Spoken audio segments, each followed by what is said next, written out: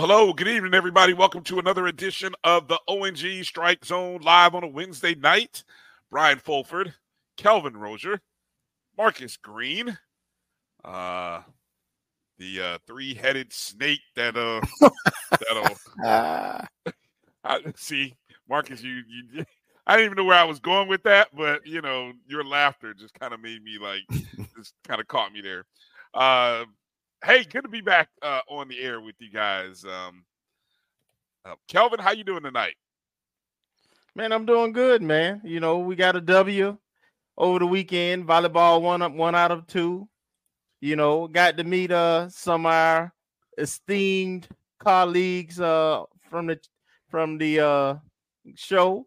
It even had one to hang around a little late just to meet us and come to find out. The day I went to the dentist, come to find out, we run in some similar circles. Small world, mm-hmm. Tallahassee is. I'm telling you, small world Tallahassee is.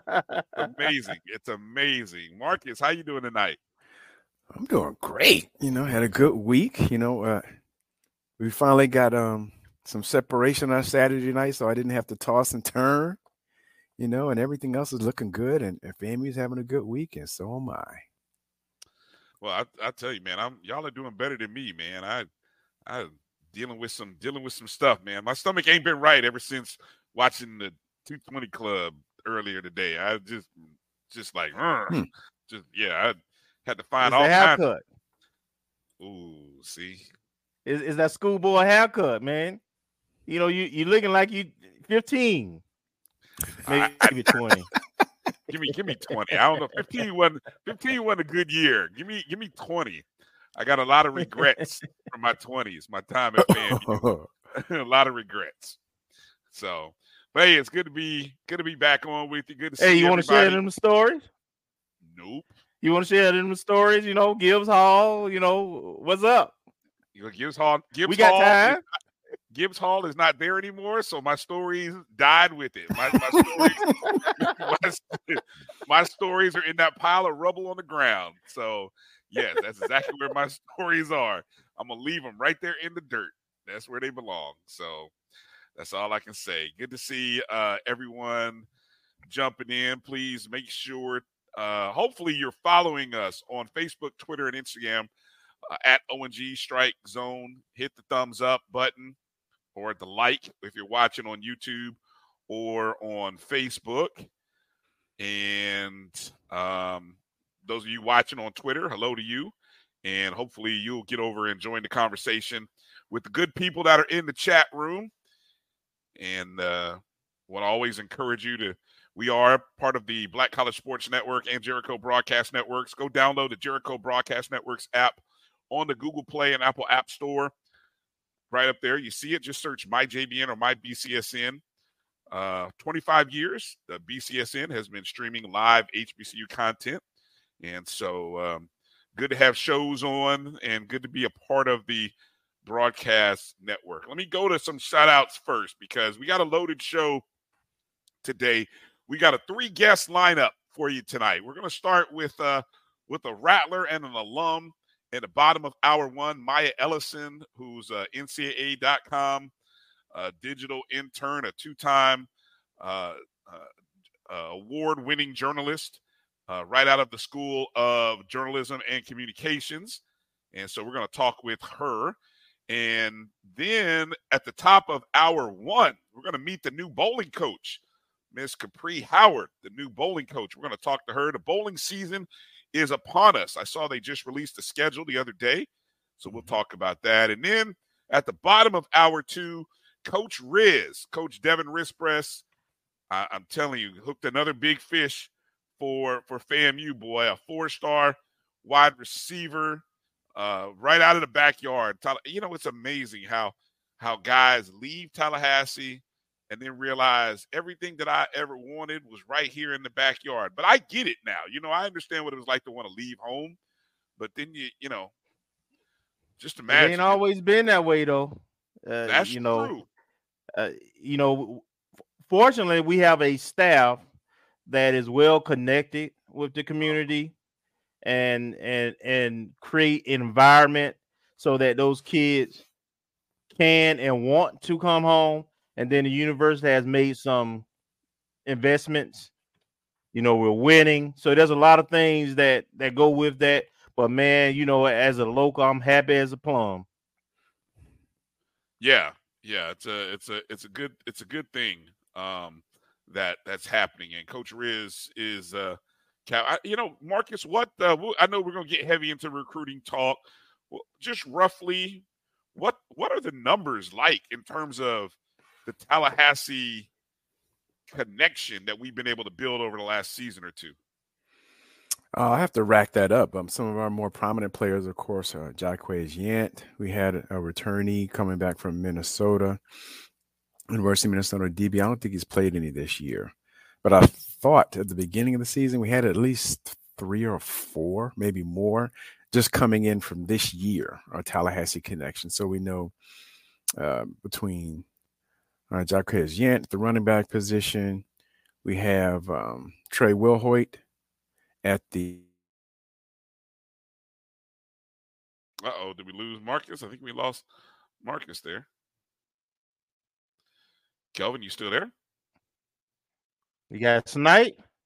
Yeah, he got sniped. So I'm gonna move him out for a second and let him figure that situation out.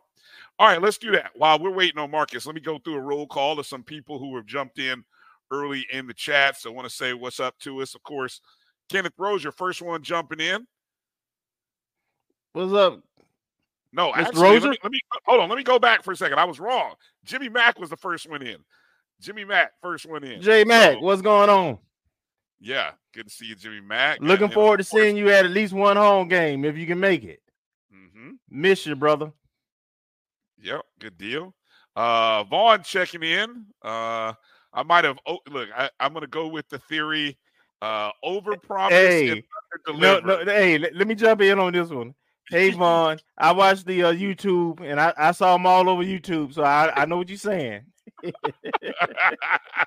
I might have got it all out then. That was kind of fun. But so I don't know. I'd have had 6 hours to digest, and it ain't been good on my stomach. Steve Campbell, good to see you. Thanks for coming in. Asking the question, are we gonna have our guest from Valley? Man, I wish I would have thought to reach out to my guys, but no, we got to keep shirts on for this episode. So unless I don't know, Kelvin may go tank top later in the show. Just stick around. We'll see what happens. Bull jumping in. Yeah, talking about the broadcast from ESPN Plus. I will say this, Bull. I know what he's talking about the commercials running long, which is kind of surprising to me because they had a red hat. And those of you if you've ever looked down on the field during during a long timeout, you'll see a guy usually he's usually behind the offense, and not always, but anyway, if you look down on the field, down by the home sideline, you'll see a guy in a red hat, sometimes a red hat and red shirt. Well, the first couple games of the year, there was a guy in that same manner, but he had what would you say, Kevin, like a timer, a billboard that had a time clock on it. That was the amount of time that the commercial was going to run. This game on Saturday did not have that. This was an old school, hey, I'm the red hat. I'm here keeping up with the production booth. And when it's ready, when they're back from commercial, they'll, hey, we'll tell the official, okay, Mr. Official, we're good to go. It's usually about a 3-minute segment. I don't know why,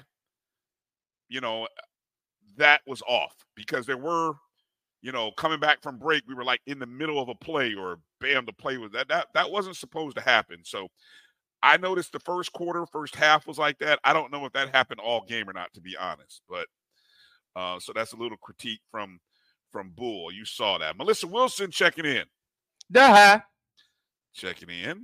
And she too agrees with Bull's coverage. Straight trash. Huh? Well, that's tough, man. I tell you, we are all critics here. Meredith, good to see you, Meredith. I got to go back and watch it now because I didn't watch the stream. Yeah, I'm telling you, it's. And what's funny is from someone I'm in the next box over, so I'm there, and I'm watching, and that's kind of shocking how all that went down. So anyway, I think Marcus is back. Marcus, how you doing? All productions issues solved for you? I hope so. It just shut off on me. Yeah, that happens. That happens. Doggone internet. Coach Rossi, good to see you. Checking in. Demetra coming in. I'm gonna keep it clean today. No mess from me. I promise. Overpromise and underdeliver maybe. Let's see who else checking in. Watch JD TV. Yes, this is a wear a shirt episode today. With Valley, we're traveling to Valley. All shirts must be worn. All shirts. We got somebody from the first season. From season 1. You remember that? Yes, and that's love. That tells you y'all remember. And I think what's funny, Kelvin. I think there's some people that were probably eagerly expecting or hoping. You know what I'm saying? that we would have our guest on from Mississippi Valley, but unfortunately, I had to do spoiler alert. We do not have them on or have him on tonight. Chuck Hunt, checking. Hey, just the well, I got my good teeth because I went to the dentist today. This is as good as they gonna get. There you go. Stop it. If you know, you know. You got to go back and that's one of them archive episodes from the first season. Chuck Hunt from Monroe, Louisiana. Good to see you, Chuck. Thanks for checking in. Kenya Sykes checking in as well. Good to see you, Kenya. Montre Bennett. Sam Dixie checking in. Sam, of course, serving it up for the commissioner this past weekend. I had the whole hog on the grill. Best tailgate in the SWAC. I heard it from the commissioner's son. So I'm just gonna stamp that as commissioner approved.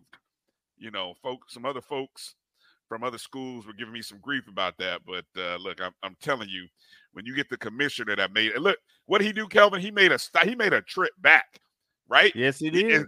He passed us one time, said hello, and then what he do? He came back. He came back to get some of the hogs. So that just tells you the commissioner did a scout around Bragg and realized, them guys Sam had the good tailgate. We swag. Right. We swag. Yeah, now. we swag. We swag now. We official. We official. Tony checking in. Good to see you, Tony. Tamara T, yes. Good to see you. That's who we had a chance to meet. It was great meeting you. Thank you. Appreciate it. All love. For sure. All right. Let me see who else is in here. Marcus in here. Good to see you. What's up, Marcus? Joined us at the tailgate. We saw Marcus. Hey, and somebody mailed Marcus his doggone tickets. Y'all had Marcus having to come into town. Let me stop. I almost about to get started, about to get fired up in here. But I love the fact that Marcus was able to make that well known. Great job, Marcus, earlier today. John Taylor checking in. Good to see you, John. Fellas. Okay. I'll come back and hit a few more people up as I see them, but let's kind of get into the meat of what's going on. Coming out of the win number 17 in a row for the boys. Marcus, we didn't get a chance to hear from you post-game show, so let's start with you, your analysis, your quick thoughts and takes from the game against Alabama State. Well, we started out doing pretty good. Came out with a bang. I think, well, first of all, props to the defense. It seemed to me, and I have to go back and reflect on it, it seemed like the whole game we were fighting a long field. And I think even our touchdowns were long drives, at least 80 yards plus, maybe 90. And so having to drive the long field, Alabama State seemed like their defense was a little off kilter. Seemed like we had our way in the first half. So props to the defense because we were getting short fields, even when they didn't score, which wasn't often. They put us in a bad field position inside the 15 or worse. And so the offense not being able to move the ball, they got great field position, seemingly like all game, but just couldn't take advantage of it. Special teams, got to work on it. I mean, the kickoff after our touchdown, it looked like our guy, number 11, got blocked out of bounds and basically opened the seam for him to get to half midfield. And so I think we that was a good win. And, in a season like this, you're going to have either close games or a come from behind win that you're going to have to navigate during the course of the season. So this was good to have a close win. And if I recall correctly from our preseason analysis, I thought Alabama State would be the closest contender for the crown for the SWAC East. And so the game kind of went how I thought it was. I was impressed with the quarterback. And that Keyshawn Johnson, I'm like, dude, I mean, he's playing like his former NFL counterpart because he was all over the place and just seemed like he was uncheckable. But overall, I think we had a pretty good game. Still some things we need to clean up. And the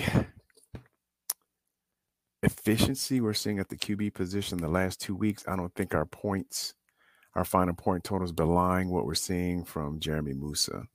Because he's basically, I think, over 60%, maybe even 65% the last 2 weeks. And we've left a lot of opportunities on the board. Mm-hmm.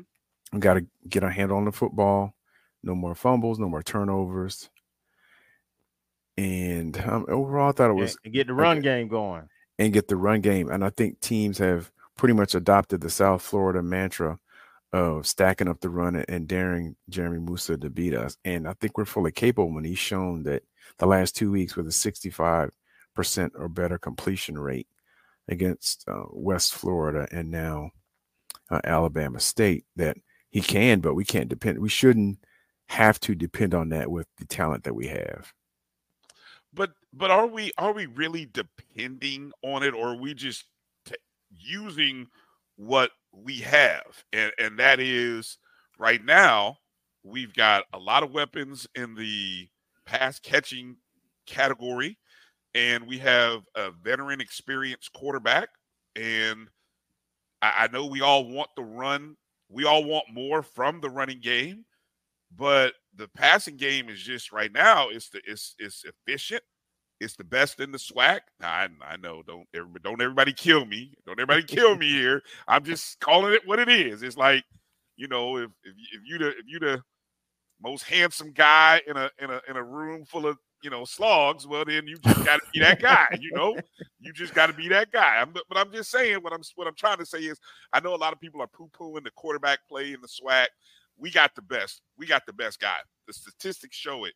And the last 2 weeks, he's shown up. Look, we have scored on our first offensive drive of the game in 3 of the 4 games we played. Mm-hmm. Which was exact opposite of last year. Last year, we were all lamenting the slow starts. Exactly. So we're starting fast, but we need to play a full, complete game. If we played a full, complete game, he would probably have at least another 500 yards of passing, and our scoring average would probably be in the 40s. Because we've seen the points left on the board and the passes not caught or the passes overthrown. It seemed like the last 2 weeks we were having a lot of drops, whereas in the first game or two we were having some throws that were a little errant that could have yielded big things. And also Vaughn noted that the defense didn't really give up a touchdown because that was kind of a fluke play in terms of the ball popping up. Yes. And all credit to the wide receiver, so not taking anything away from Alabama State. But if you think about it, basically, the quarterback for Alabama State, I don't recall his name, threw the ball.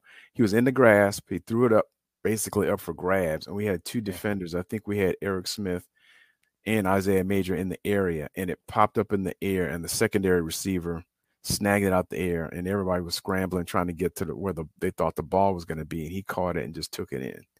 So other than that, despite the near 300-yard passing, it wasn't Demetrius Davis. I don't know if he was benched or if he was hurt, but it was another quarterback No, they replaced him. Mhm. The guy, I think that same quarterback finished the game other- previous, yes, he Mhm. did. and so that was a sign that he was probably going to start. And I thought actually, I think both of them sophomores, but I actually thought that quarterback didn't look bad. Correct. No, he I did think not. he may give them a chance to Mhm. with their defense and and the weapon they have at receiver against the rest of the SWAC.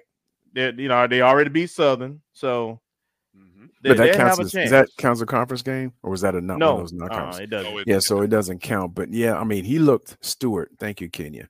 I mean, he looked good, and for coming yeah. in, and their defense tightened up in the second half, and I know we tried to run, and we didn't have much success, and it seemed like the defense Turnovers. was Third quarter that was. Marcus was when we had those back-to-back turnovers, Mhm. and And we were marching on that play when Musa yeah, got stripped. We yeah. were I think, on the plus side of the field. We were Well, going in. I'll try to be as brief as possible. I just want to get some points in.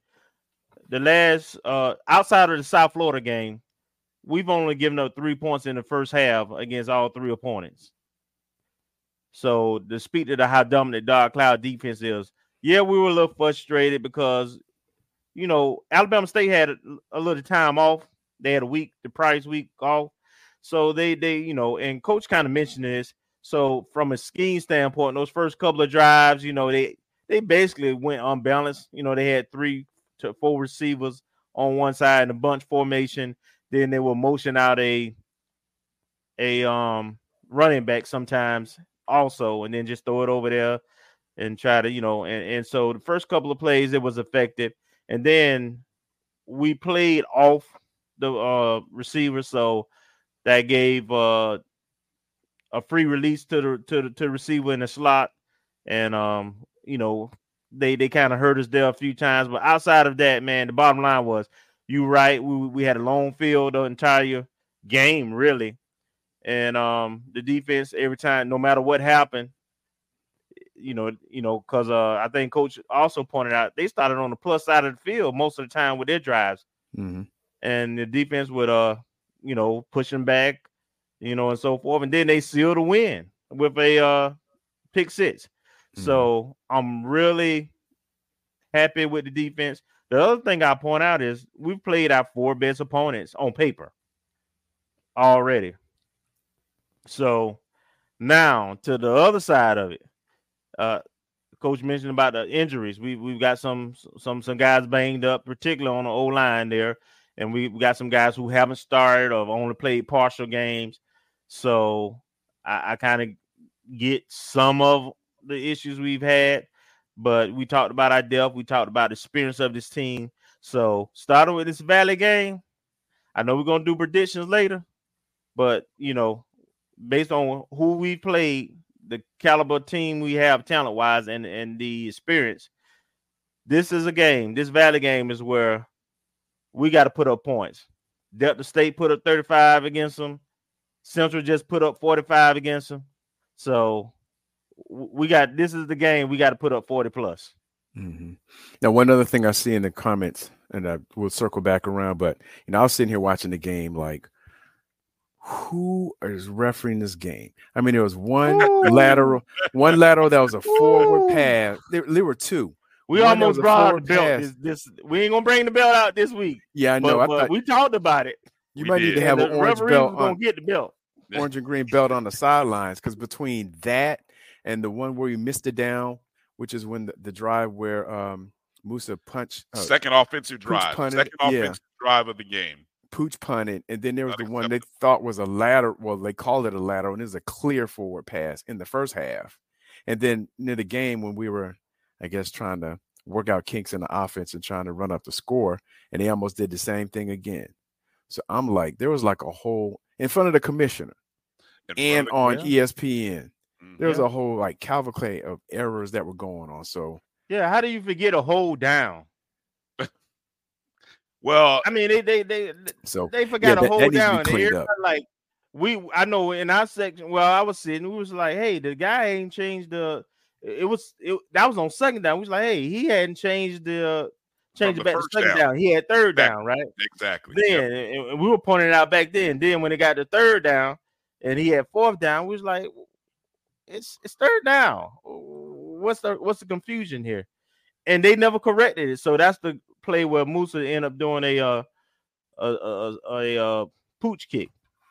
But man, they were. I mean, there was one play in the what was that, the third or fourth, where they let the guy get like 10 yards. The Pals, they started for like a 3-4 yard game, and there was a big pile, and like for 10 seconds, they let it go on, and luckily nobody came and submarined the pile and stuff, and somebody got hurt. But they wouldn't blow the whistles, man. It was, they thought a forward pass was a fumble or a lateral. I never figured out which one they thought it was, but either way, I'm like, man, do these guys need glasses? Did they go out drinking? I mean, it was horrible, man. Yeah, it was bad. I gotta call it like it is. Them bros, I don't know what the hell was wrong with them. Yeah, be thankful that game didn't and wasn't closer, because I would have hated for that game to have come down to the officiating and some of the missed opportunities that they created. And also, I'll even call out, it was extremely physical, but there was also a lot of trash talking, a lot of questionable, I'm not going to call it dirty, you can if you want, but there was a lot of questionable actions going on in that contest. And I'm not just talking about on the sideline. I'm talking about between the lines, very close to the sideline. And so that is, look, the rivalry, if you didn't think there was a rivalry between FAMU and Alabama State, there is now. It is official. And so, look, I mean, we just going to have to keep close to the vest whenever we travel. Rattlers going to have to stay together when you travel in Alabama, for well, I almost said something. I said, no, I'm not. But anyway, you just got to stick. You just got to stick together, so that you don't get stung by any hornets when you're rolling around in Alabama. Hey, one thing to note: our defense. I was looking at the stats from the NCAA stats. We are number one, not only in the FCS but also in the conference in team tackles for loss. We're number one in the conference in team sacks. Number 9 in all of FCS.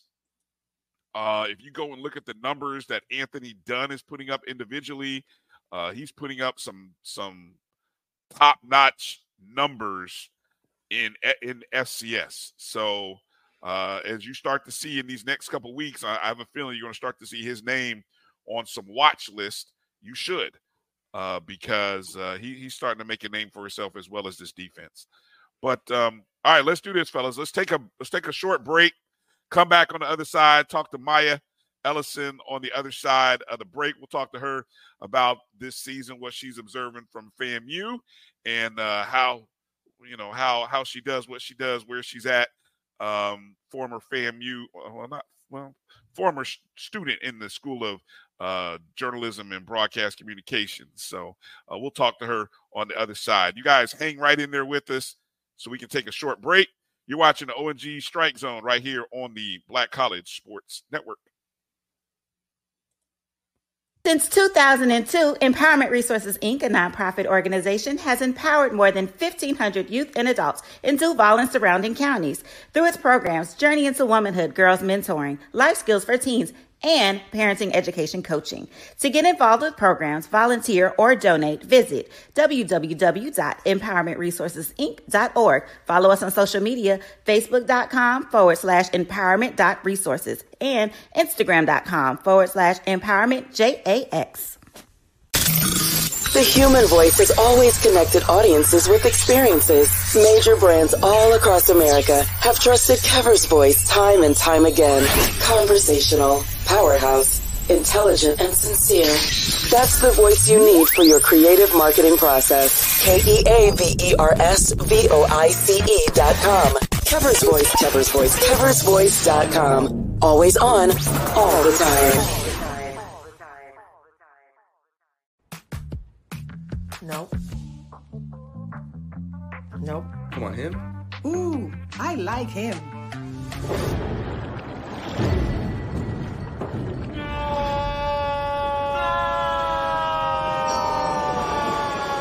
Quick, the quicker picker-upper.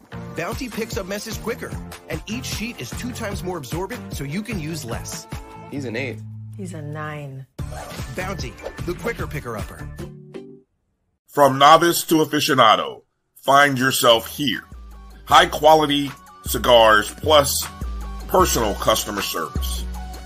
Slow Burn is Waco's only mobile cigar lounge, featuring a meticulous, curated collection of premium cigars. Visit our website, www.slowburnwaco.com. That's www.slowburnwaco.com.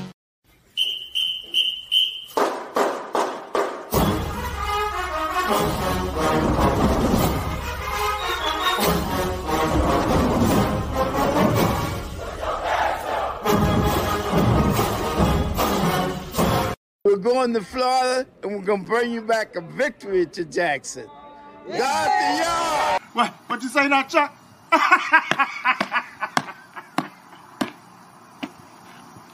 Man, you a plumb fool, man. Y'all almost let me forget about Chuck. Can't forget about Chuck. Welcome back to the ONG Strike Zone. Brian, Kelvin, and Marcus here. We're gonna have Maya Ellison joining us in just a second. Just waiting to see. I know she's in the chat feed, and so I think she is all set to go. So let me go ahead and get our first guest set to go. And there she is, everybody. Miss Maya Ellison. Hi. Welcome to the ONG Strike Zone. You look like you are dressed appropriate for the job, for the call. You know, just graduated in the spring. I'm done with my family, but I'm a Rattler for life. My dad's a Rattler. It runs in the family. So, Very nice. Well, yeah, congratulations on that, a spring graduate. Thank you. Tell us a little bit about yourself, where you're from. You mentioned that your dad is a Rattler. Kind of give us from the A. Marcus. I was gonna let her do all that. Go ahead and give us a little background so people who may not be familiar with you can get to know you a little bit. Yes, well, first of all, it's such a pleasure to be on tonight. You all bring the energy. I've been watching and I'm just excited to be here. But like I said, I'm Maya. I am a recent graduate and I'm from the A. So, I'm from the East Side, Mr. Green, So, but really, I got my start in sports, honestly, from my dad. So like when I was little, so he went to FAMU, like I said, he was a computer science major, but he played baseball. So growing up in Atlanta, he was all about the sports. Like we want to get you in swimming, in soccer, in tennis, didn't go the softball route. Okay. But he was the one that actually inspired me to more so get into sports. And my main thing came from, so like I play tennis. I'm still playing tennis. And, I'm watching tennis matches as I'm younger, and me and my dad would have conversations like, why aren't there so many Black women that are representing us, within the tennis realm? And that right there was like the spark for me. I already did broadcastings in my elementary school, middle school, and high school. So I just kept it going. So a little bit about like my experiences. Before I got to FAMU, I interned with CNN News Source. Then that went on to me covering FAMU right when I got to school in 2019, which then turned into me covering Florida State with the Orlando Sentinel. I've worked with Fox 5. With Turner Sports Production, with ESPN, worked with Tiffany Green and her show, Black College Live, and, just so many other things. And now I'm here with NCAA. So I am with the digital team, and pretty much what we do, we cover all sports. So whether that's FBS, FCS, soccer, right now we're covering like cross country, you name it, like we're covering it. And it's really just the benefit of like helping tell those stories. Like that's really why I'm in the sports room, to like help tell those stories. If you're an athlete that has something that you want to get off your chest, you have a story to tell, like that's my main goal. And I guess that's why I'm passionate about it. So that's the little gist, like the shorter version of my background in sports. Oh, that's all right. Awesome. That's awesome. Go ahead, Marcus. Thank you. Yes, well, I was a little bit more interested in your work with the NCAA.com. And I know one Yeah. of the friends of the show, Stan Beckton, I believe he Yes. covers FCS. I'm not sure if he covers the full gamut or FCS. I know we've had him on a couple of times, and he's spoken to us about, I guess, observations on FAMU Yeah. and the FCS landscape. So I was curious to understand exactly your role and what latitude you have with the position you currently have. Yeah, so Stan is my dude. Like, I've been able to ask him so many questions. So he does the full latitude of FCS. He also does cross country. And so I'm trying to learn the realms around what goes behind covering like FCS. Right now they have us on FBS. So basically what my role looks like, it's more of like a fellowship. So it's pretty much for a year. And what they teach us, honestly, is just the aspect of whether that means covering a team. We have things called super pages. So if you go on the website, you can check out how each FCS team is doing each week, thanks to Stan, thanks to so many others within our team. But it's such amazing. I say it's an amazing experience, especially for college students. I'm just graduating. So I know a lot of my friends have those conversations, like just being transparent about the nerves of leaving school and trying to figure out what the next step is. And so I was really adamant, honestly. Like, I was like, I want to work in sports, whether that's me being on air, whether that's me producing, being in a digital room, wherever I can, learn the ins and outs of what goes into covering sports. And this role is perfect because, like I was saying before, it's not just covering football, it's each season. So for us, we're responsible for everything from handling Bleacher Report posts on social, from handling, like right now, my first assignment literally was crazy. I had to write up the Ohio State schedule and I had to put it on the website, like just right out the gate. But they had so much faith in me and 3 other interns to be able to take on that opportunity. So yeah, just covering football for the fall season, helping cover like cross country, like Stan does that. He's on the road all the time, covering soccer and volleyball. And it's not just to like your FBS schools, but to your FCS, for your D2, for your D3, just really being a platform, I guess, in this case, for me to understand what it takes to cover and keep people up to date about what's going on in sports. And it's honestly helping because like I've never watched soccer a day in my life, but now I can talk about like who's ranked number 1, like what's going on. And honestly, I'm just really adamant about learning. Like I said, I grew up on football. So now I'm like, well, let me try myself at different sports. Well, thank you. Thank you so much. You're welcome. Yeah. Nice. Go ahead, Kelvin. I'm interested to know first, what was your favorite experience at FAMU in terms of similar to what you do in the media journalistics sphere, and then what is something that you would like to do in the future that you haven't had a chance to do yet? Man, that's a really good question. Like, I feel like I was the type of student where I just wanted to do everything. Like, I coined my professor, Professor Jones, for like setting the pathway for me at School of Journalism. But I'll say my favorite moment was receiving my award. So like the first time, I didn't know. Crazy story. I didn't even know. It was during COVID. And at the time I was helping cover Florida State because I was like, well, we go on the side of tracks, like what we doing. So I ended up covering Florida State and he actually submitted that off of luck. It was a package that I did on Florida State football. Came back during COVID and he was like, you won an award. And I was like, really? Like, at the time it was COVID. I was like a sophomore. I was like, I don't have nothing to do. And so after he told me that, like, that was the fuel that I needed to really say, okay, like, this is what I want to do. And then fast forward to before I graduated and I took a stab at covering politics. So I ended up driving all the way to Thomasville, Georgia. So, Thomas County is like an hour away. So I got up at 6 a.m, drove all the way to Thomas County, and I ended up covering, it was election season. And so he was like, this is a really good package. We want to submit for awards. Like, this is what we're doing. So I said, okay, Professor Jones, like, you got it. He the man. So he submitted it, and I ended up getting an award. I got one of the finalist awards. So I would say those two were like the biggest accomplishments to me, just because it was like, I don't know. I feel like people that are in journalism, I mean, you all can probably attest to that. Like, just, I don't know. It's just seeing like sometimes you look at other people, especially for me coming out of college, like it's like you question your abilities, but then just having those moments really was just like the solidification that I needed. Like, this is what I love to do. There should be no reason why I should question my passion and my love for sports. So I'll say those two. And maybe just covering FAMU as a whole. Like, I don't know. Like, I was always on the field. You can ask my friends. I was never in the stands. I think I'm kind of spoiled on that sense. Like, if I come back for homecoming, I'm 9 times out of 10 going to be on the field instead of in the stands. So I feel like I've gotten spoiled in that aspect.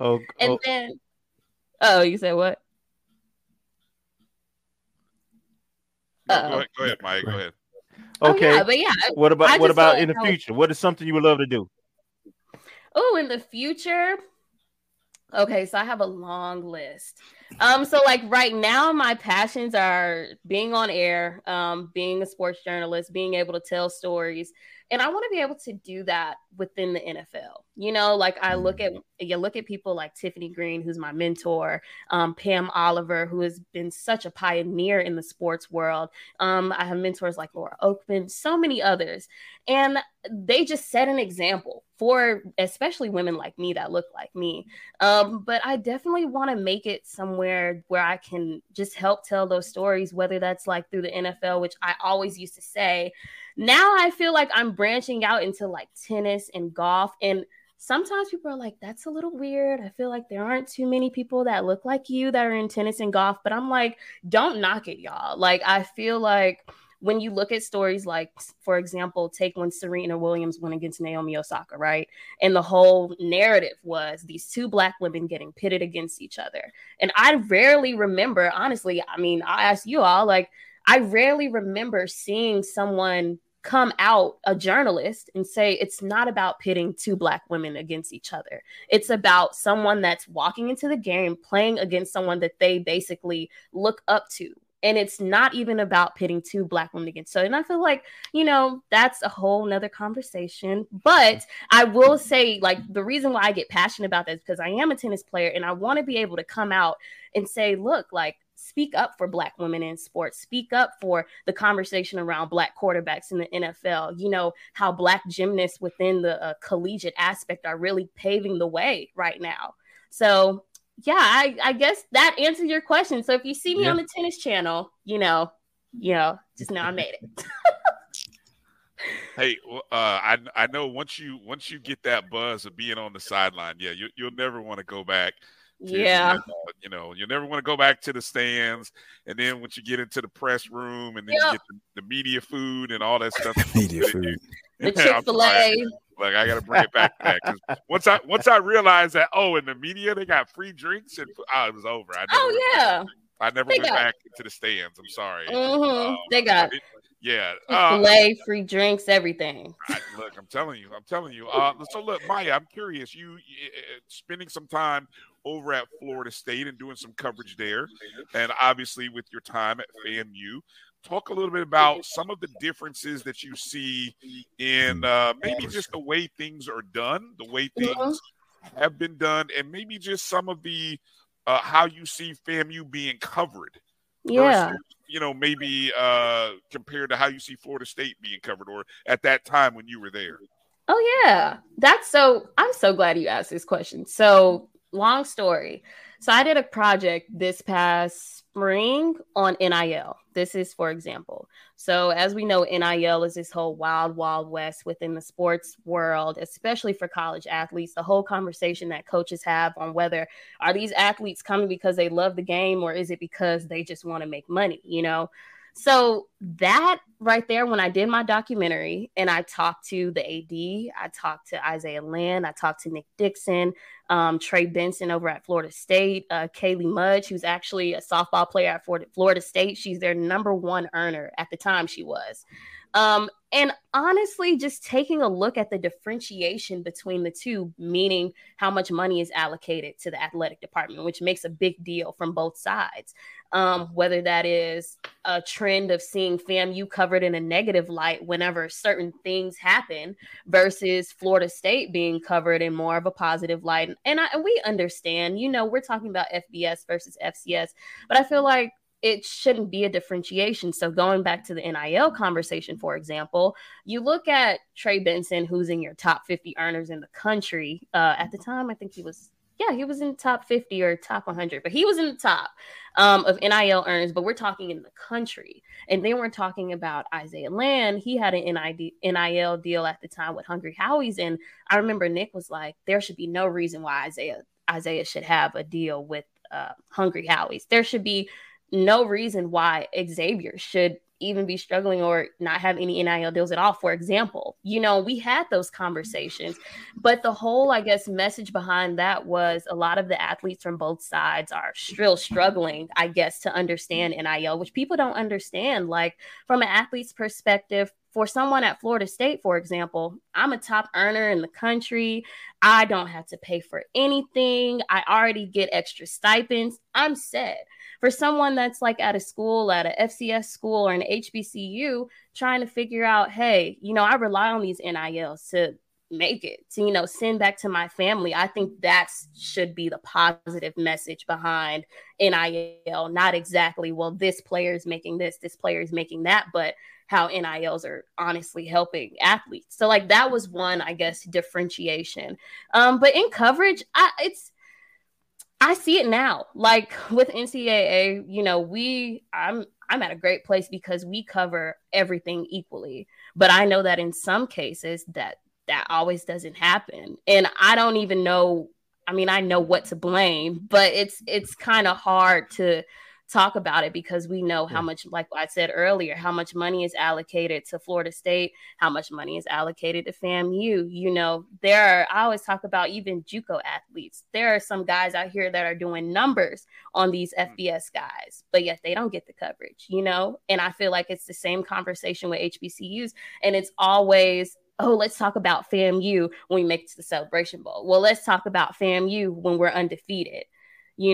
Or like, let's talk about Florida State regardless of the situation. I feel like it's a sense of demographic. And even like when I was covering, that was 2-3 years ago, just the ambiance, for example, of like being in the press box there, being in the press box at FAM, both energies are completely different, both in positive ways, obviously, but like they are completely different. And you all know, I think as journalists, though, we have an obligation to help put FAMU on the map, just like these FBS schools. And that's what I'm learning. Like, I'm still learning that, but I hope that I get to a point where I can talk about FAMU and talk about Jackson State and NC Central in the same light as, like a Florida State or a UNC or, those or UGA. Yeah. Maya, you're an old soul, boy. You see it. I tell you what, boy, you see it. I'm like, you're hired. Look, she. Oh my goodness, you're hired. I still got my training wheels on. I'm not buying it. You got some great teachers. I'll tell you that. Marcus, go ahead. Thank you. Actually, I have a couple of questions. I'm trying to figure out which way to go. I guess one of the questions I wanted to ask, have you had a chance to observe, I don't know if you're traveling like Stan, but I don't know if you've had a chance to observe FAMU football this year. So I wanted to get your perspective. The other thing I wanted, before you go, and one of the questions I want to ask, and it's kind of not related to FAMU per se, but it's the challenges and triumphs that you have had or maybe anticipate being an African-American woman in sports journalism. So I know it's kind of divergent, but first I want to get your opinion on what you've seen from FAMU thus far. Good, bad, things you can improve, because you're still a fan and you're an alum. So you can put your 2 cents in, but I also want to ask the more important question in terms of being in a sports journalism in an industry that's growing more and more women. And I follow a lot of folks on social media, but it's still to a certain point or to a large point dominated by males. Yeah, of course. Well, I guess starting on FAMU topic, I saw something on Twitter the other day, and I don't know who said it, but the tweet was, "We're not the hunters anymore. We're the ones being hunted." And that right there was like, that was deep, because like you take a look at the past, I guess we'll say since Coach Simmons has been there, and just the change that I guess he's brought upon the Rattlers, the energy that he brings. You all talk about it on the show. He doesn't shy away from talking about the positives and the negatives in the same light. And I think that's what makes a really, really good coach, when you can Like, for example, you all talked about it, the mentality, you know, we see that. And I noticed it even being at FAMU. You know, sometimes as athletes, being a former athlete myself, it's all about staying in the game. My dad taught me that. You know, you always, in tennis, you never want to give up the last point, you know, because something could always change. The same goes for football. You never want to give up at all. You know, you want to play your fullest until the end. And I know that, you know, the whole mentality conversation, you know, the team is hungry. We know they're hungry, but it's all about, I guess, asking players, how bad do you want to win? This year, though, I feel like we look really good. I feel like we look efficient on all ends, offensively and defensively. I have these conversations with my friends, and I remember at the beginning of the season, they were like, FAMU is not going to do good. I said, y'all better watch what you say. You know, I was like, y'all better. So I was like, no, y'all are crazy. Like, and turns out they were crazy. So, but no, like really just evaluating, like we have some heavy hitters, you know, we got Jeremy Musa, Terrell Jennings. Yeah. You know, he was showing out at Jackson State and so many others, Isaiah Major, Eric Smith, Gentle Hunt. I feel like we are really dominating, like I said, on all ends and being efficient and just seeing the conversation behind us about to be on the road. And that is also a mental challenge. I feel like people don't talk about that in a sense, like having to be on the road away from, you know, that orange and green energy, away from being right at the stadium, you know.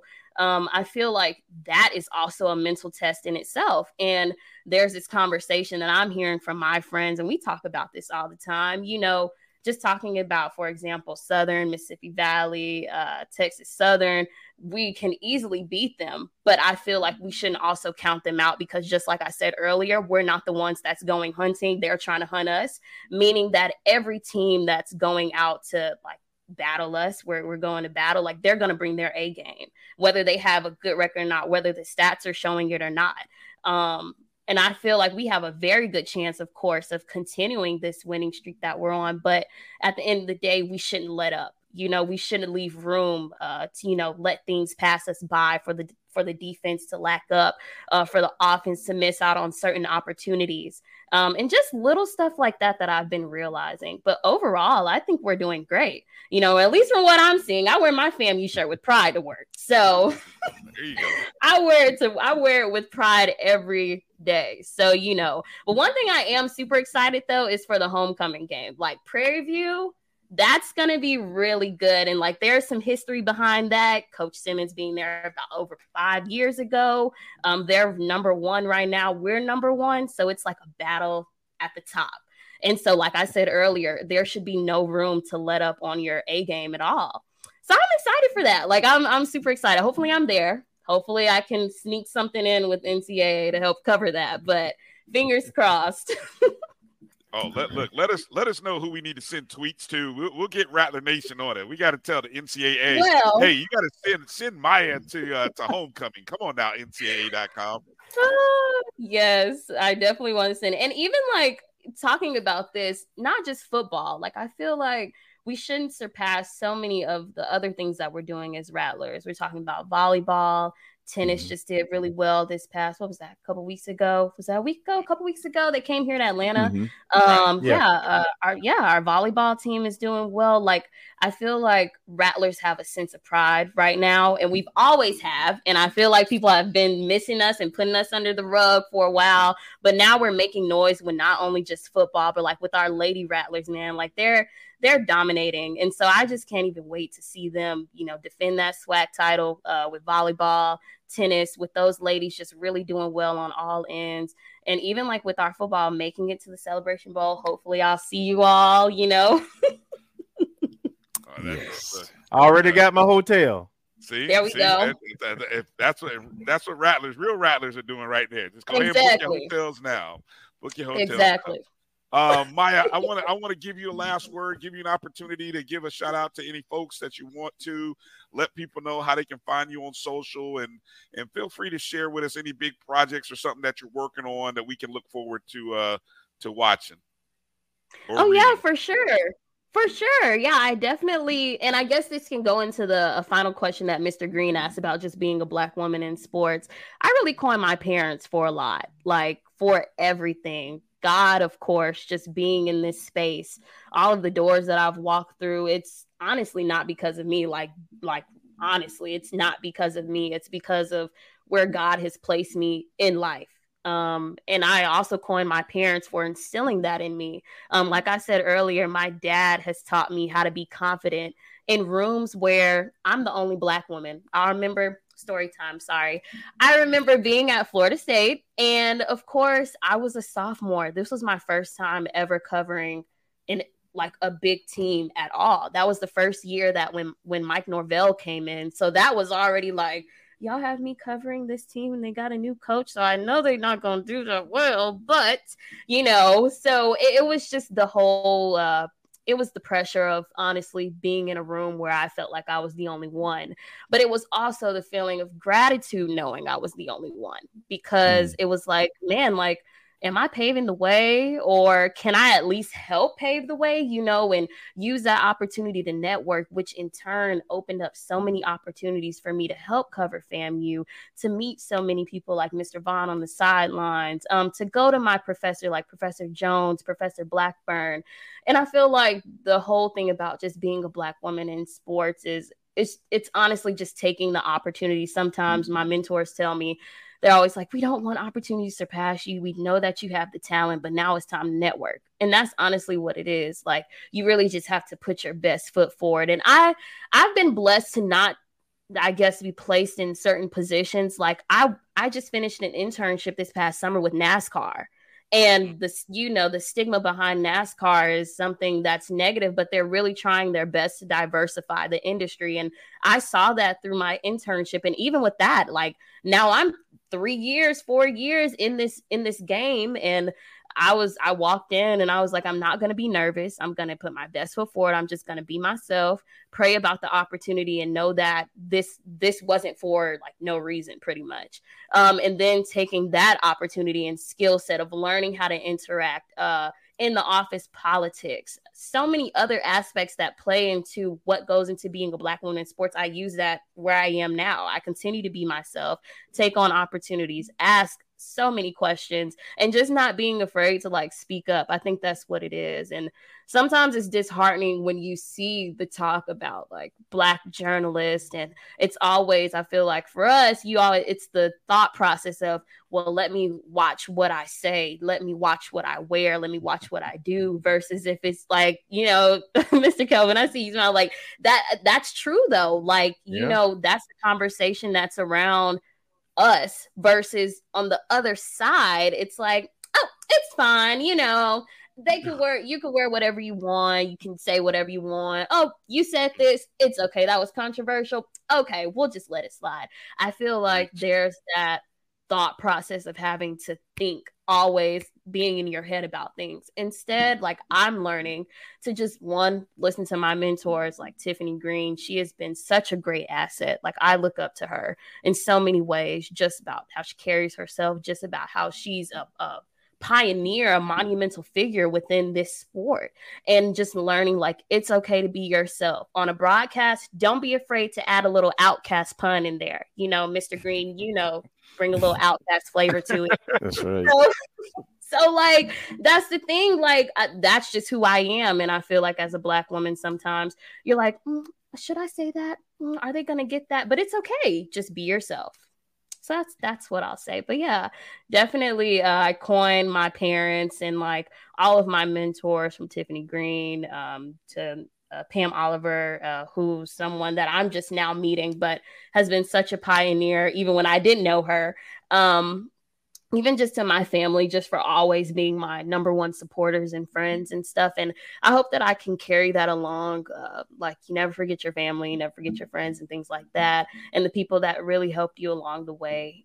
So yeah, I just hope that I bring that along, and wherever I go, I'll always remember this moment. So like, I just thank you all as well. Man, I tell you what, hey, parents, dad, mom and dad, yes. Mom, dad, mentors, teachers, y'all did a good job with this one, boy. I tell you.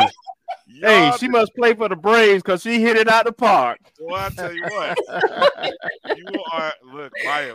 You guys make sure you guys follow Maya. If you're not, you see the handle there on X or Twitter. Same thing on Instagram at the Maya Ellison. Maya, hey, we hope we see you at homecoming. Yes. And look, we got to have you back on later on in the season as we get closer to that SWAC championship celebration bowl time. So thank you for coming on the show. Thank you. Yeah. Thank you. Thank you all so much. Yeah, awesome job. All the best to you and everything you're doing. Way to represent FAMU everywhere you go. Man, awesome job. All right. Thank you all so much. All right. Hey, everybody, we're going to take a short break, come back, and talk to our new head bowling coach, Coach Capri Howard, right on the other side. So you guys make sure to hang in there. You're watching the ONG Strike Zone right here on the Black College Sports Network. If you think all pads are exactly the same, think again. This is Always Ultra Thins reinvented with the Always Triple Protection System.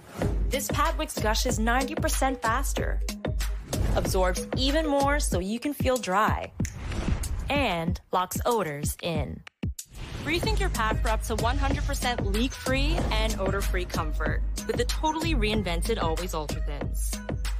This is always like never before. The Cuvée Group is a Florida-based marketing and training consulting firm. We help businesses communicate to their target audience and engage them in conversation.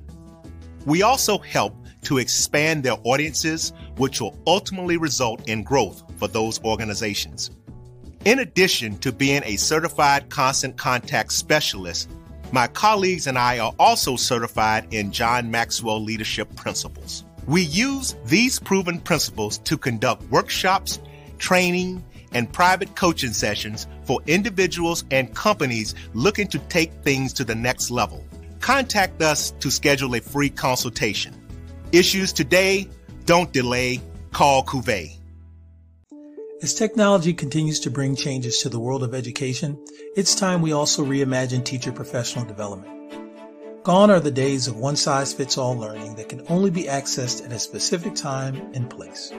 The Stride PD Center is an on-demand library of mobile-friendly courses that allow educators to learn anytime and anywhere. Our dynamic courses provide bite-sized learning and help educators advance their knowledge while also gaining professional development hours. The best professional development plans are those that include a level of flexibility and choice for educators. Whether you're a teacher, school, or district, visit us today to take charge of your learning.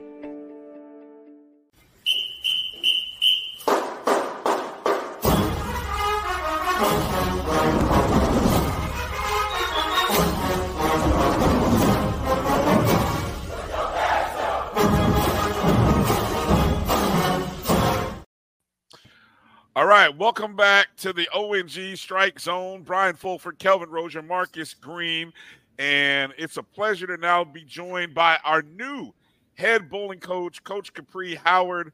Coach Howard, how are you doing this evening? Thanks for joining us. Thank you for having me. I'm doing good. How are you? We are doing well, Coach. Hey, for those who aren't familiar, Coach has been on the yard for, just over a couple of months now. Let's see. Your coach is a graduate of Jackson State, where she was a 4-time All-SWAC team member, the bowling team from 2017 to 2021. And part of 3, your teams were in 3 SWAC championships. And I guess I'm assuming that was the title games, was it not? Or the title matches? Yes, those are the championship matches at our conference tournament. Nice. And so then you went on and you were pursuing, let's see, I'm just reading right here from off of FAMUathletics.com. You went ahead and pursued your passion for bowling and education, pursuing a Master's of Science in Digital Media from Valparaiso University up in Northern Indiana, very familiar, home state, rather. And now you're here at FAM. So welcome to the family, Coach. What's it been like the first couple of months on the job in Tallahassee?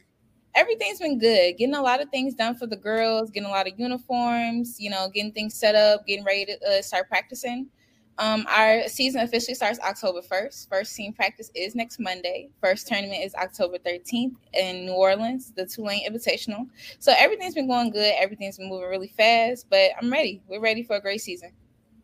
So let's talk a little bit about your background and your background in bowling. Obviously, just kind of give us a little background on how much I guess how did bowling come into your life, and how did it help you in terms of pursuing your degree from Jackson State and the opportunities it provided you?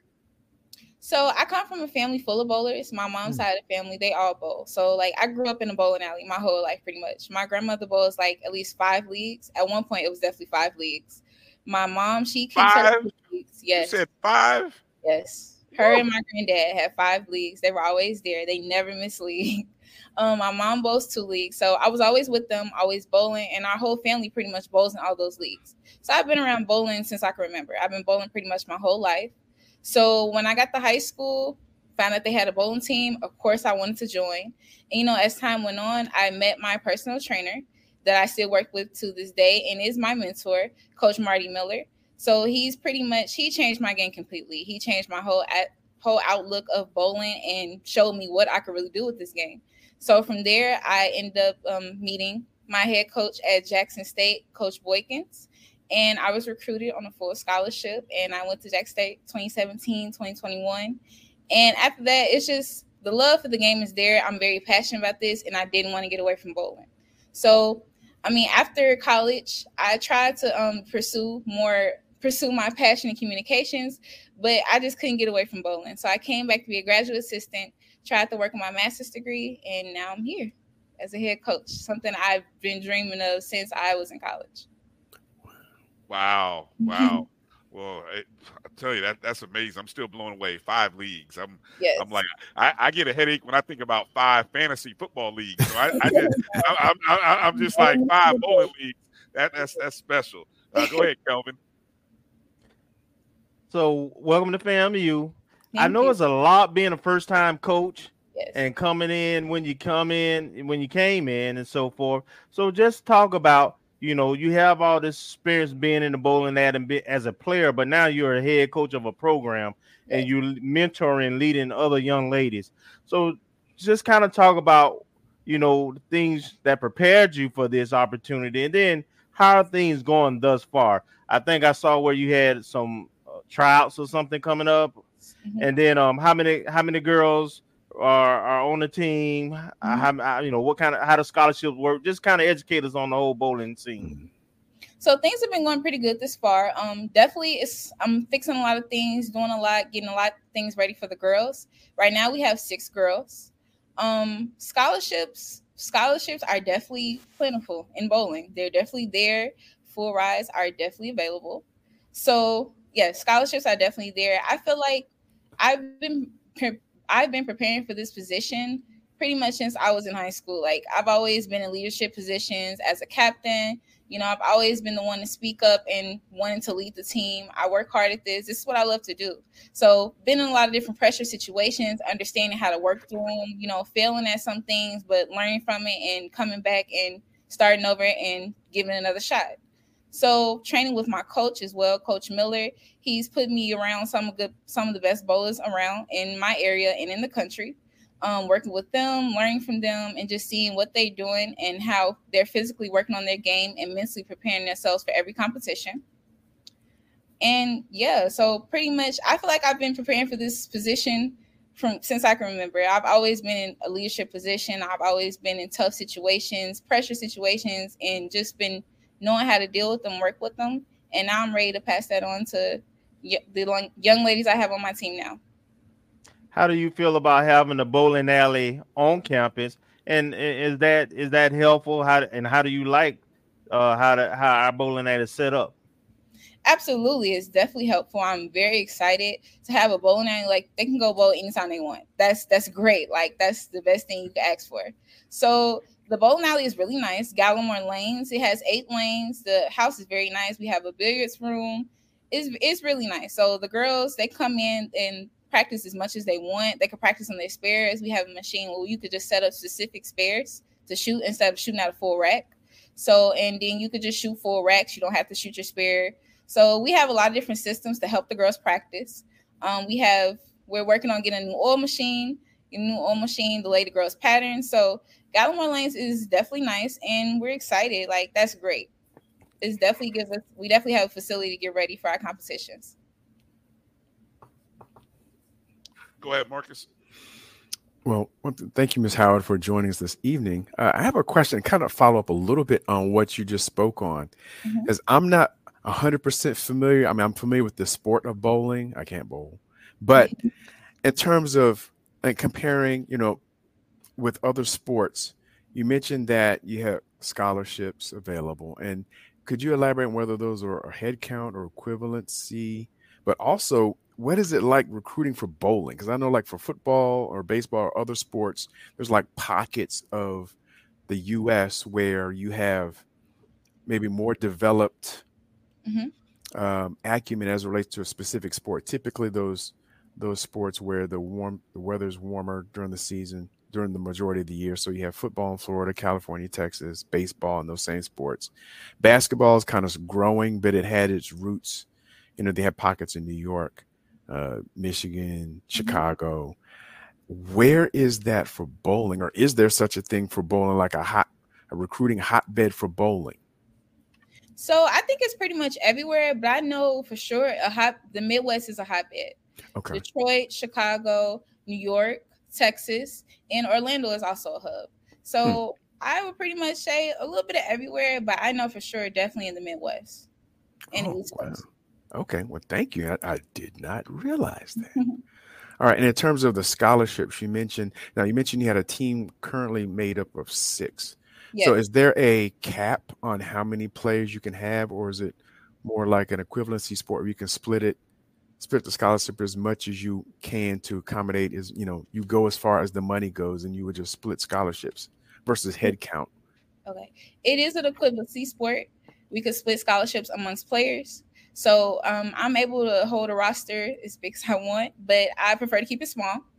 So right now I have 6, and I would like to pick up more, but 6 is fine. That's comfortable for me. Okay. Oh, well, thank you very much. Let me follow up, Coach, on the roster size. How many?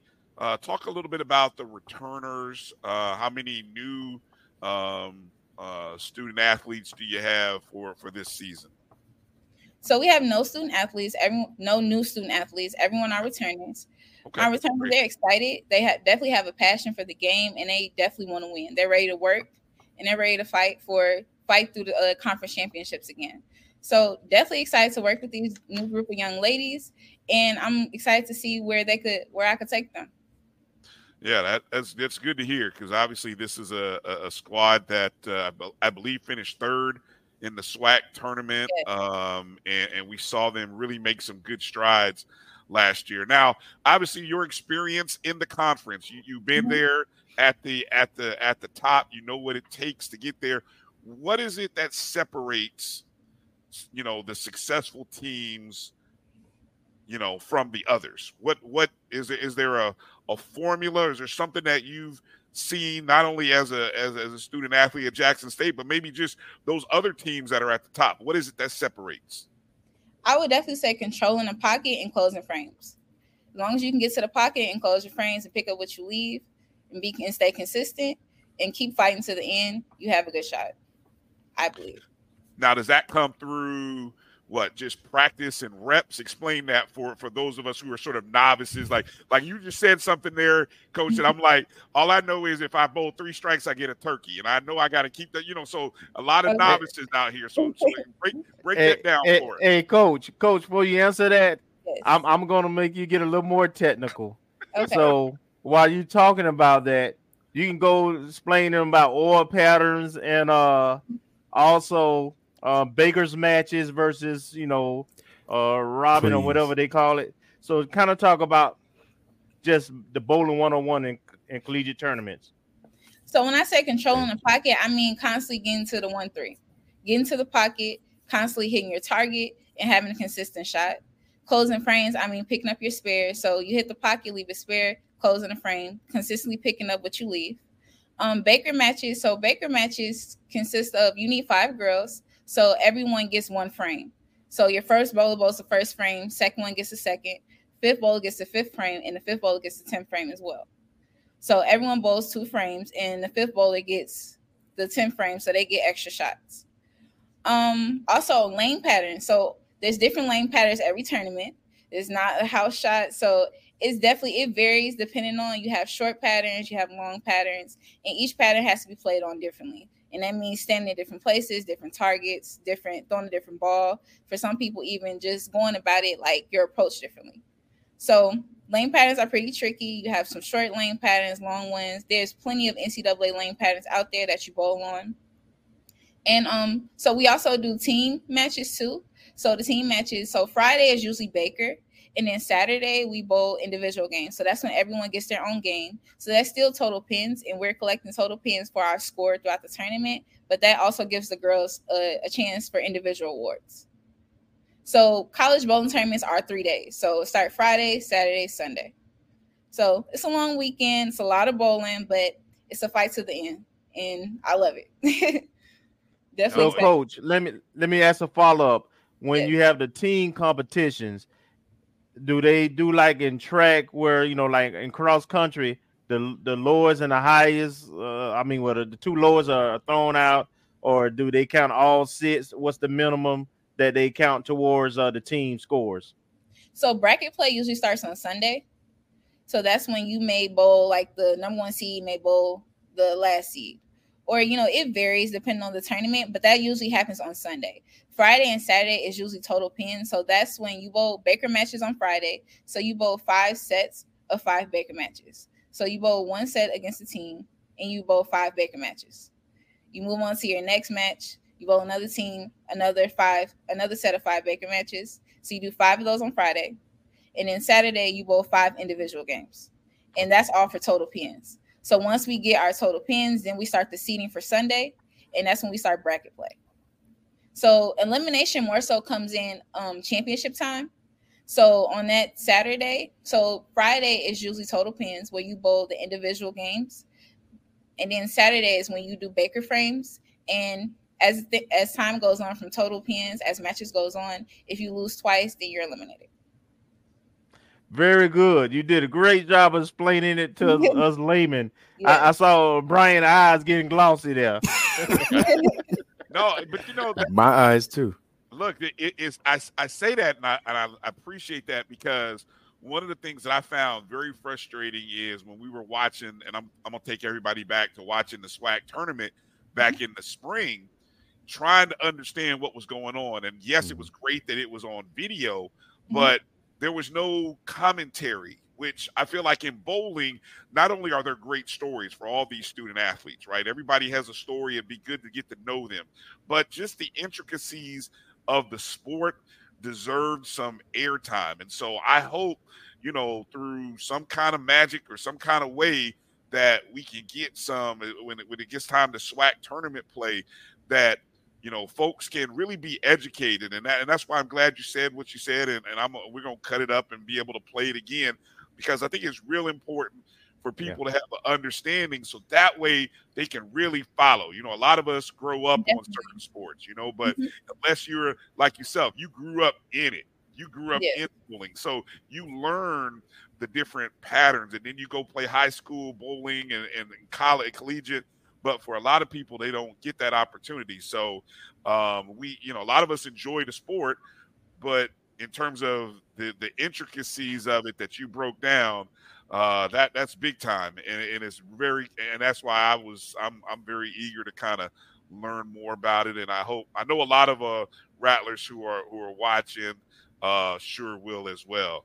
Let me share the schedule, because I got it up here on the screen here, so that way we can people can see it. I'm gonna just show the message right there from off of the right there from off of the FAMU Athletics Twitter feed.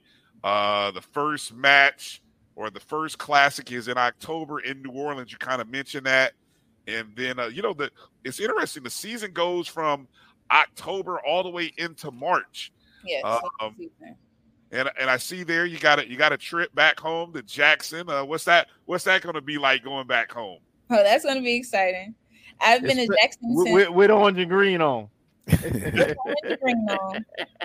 been to Jackson since my first homecoming as an alumni in 2021. So I'll be excited to be back.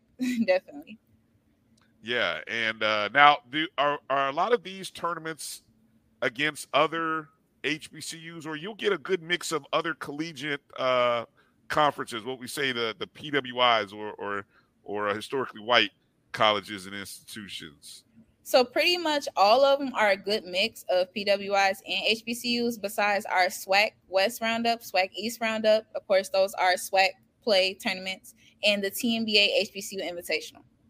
But other than that, pretty much all of them are a good mix of PWIs and HBCUs. Okay. I'm going to have to see you guys are going to be right here in my backyard of Orlando. I got to see what weekend that is and see if I'm in Orlando. Might have to try to find a way to come catch through the 29th. Yeah, the 27th through the 29th. So that's right there in Orlando. So I'm about to try my best to see what I can do to catch that. All right. Well, hey, Coach, I want to give you the last word. I want to give you, an opportunity to shout out anybody, let people know how they can follow. More importantly, how can they support your program? What do you need from Rattler Nation? I know you're probably still trying to figure it all out, but let people know how they can support and follow the program. So we will be live streaming our tournament. So please follow us on FAMU Women's Bowling, and we'll be live streaming our tournaments. Our home tournament will be coming back to Tallahassee or near Tallahassee soon next year. So be on the lookout for that, so you could come to our home tournament and see us in action. Nice. And when they come, a little suggestion here. So, and I know our sports information VP of Communications, Josh Padilla. I know he might be listening or watching. Hey, when they do those video segments, do some tutorials. Let's do some like little mini tutorials, mini bowling tutorials. I think those would go over big time. I think other than just hearing, the banter between the players, give us some tutorials. I think you're in one of those sports.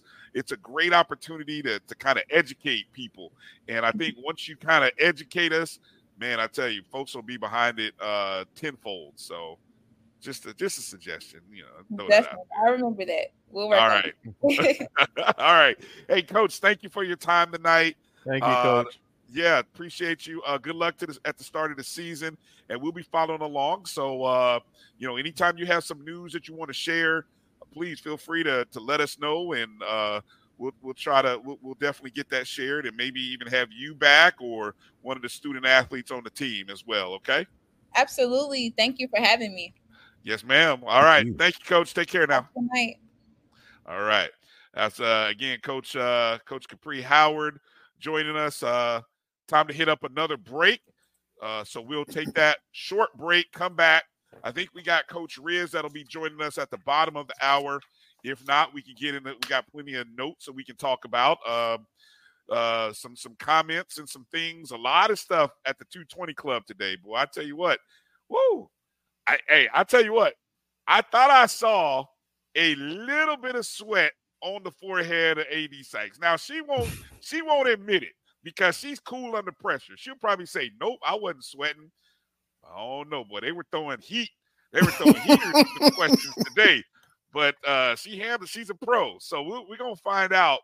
We're gonna talk about all the good commentary and all the stuff that came out from the 220 Club today, and then get into some other stuff here in a moment. So hang in there with us, and we're gonna take a short break. We'll be back right after these words. You're watching the ONG Strike Zone right here on the Black College Sports Network.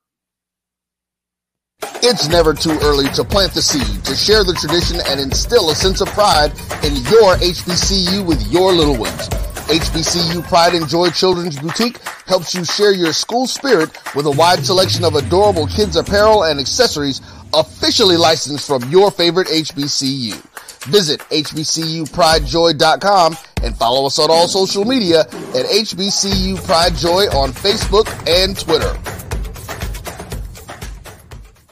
This is Ryan Fulford. AD Drew and I are co-hosts of the BCSN Sports Wrap. We talk about all things related to HBCU athletics. From the games, teams, coaches, and fan interest stories, we cover it all. You can find our shows on Facebook at BCSN Sports Wrap, YouTube at MyJBN Online, and everywhere you listen to podcasts like Anchor, Spotify, Google, and Apple Podcasts. You can also find the show on the Jericho Broadcast Network's app. Make sure to download. We look forward to you joining the conversation and being a part of the show. I'm returning to Clinton Paris, and Tampa's my community. I grew up here, went to school here, and my wife and I make our home here. What makes Tampa special are its people. So when I represent someone injured in my community, it's personal. Call my office and speak to a real lawyer and not some referral service. I will fight the insurance companies to get the settlement that you deserve. At the law office of Clinton Paris, we take the pain out of being hurt. Since 2002, Empowerment Resources, Inc., a nonprofit organization, has empowered more than 1,500 youth and adults in Duval and surrounding counties. Through its programs, Journey into Womanhood, Girls Mentoring, Life Skills for Teens, and Parenting Education Coaching. To get involved with programs, volunteer, or donate, visit www.empowermentresourcesinc.org. Follow us on social media, facebook.com/empowerment.resources and instagram.com/empowermentJAX.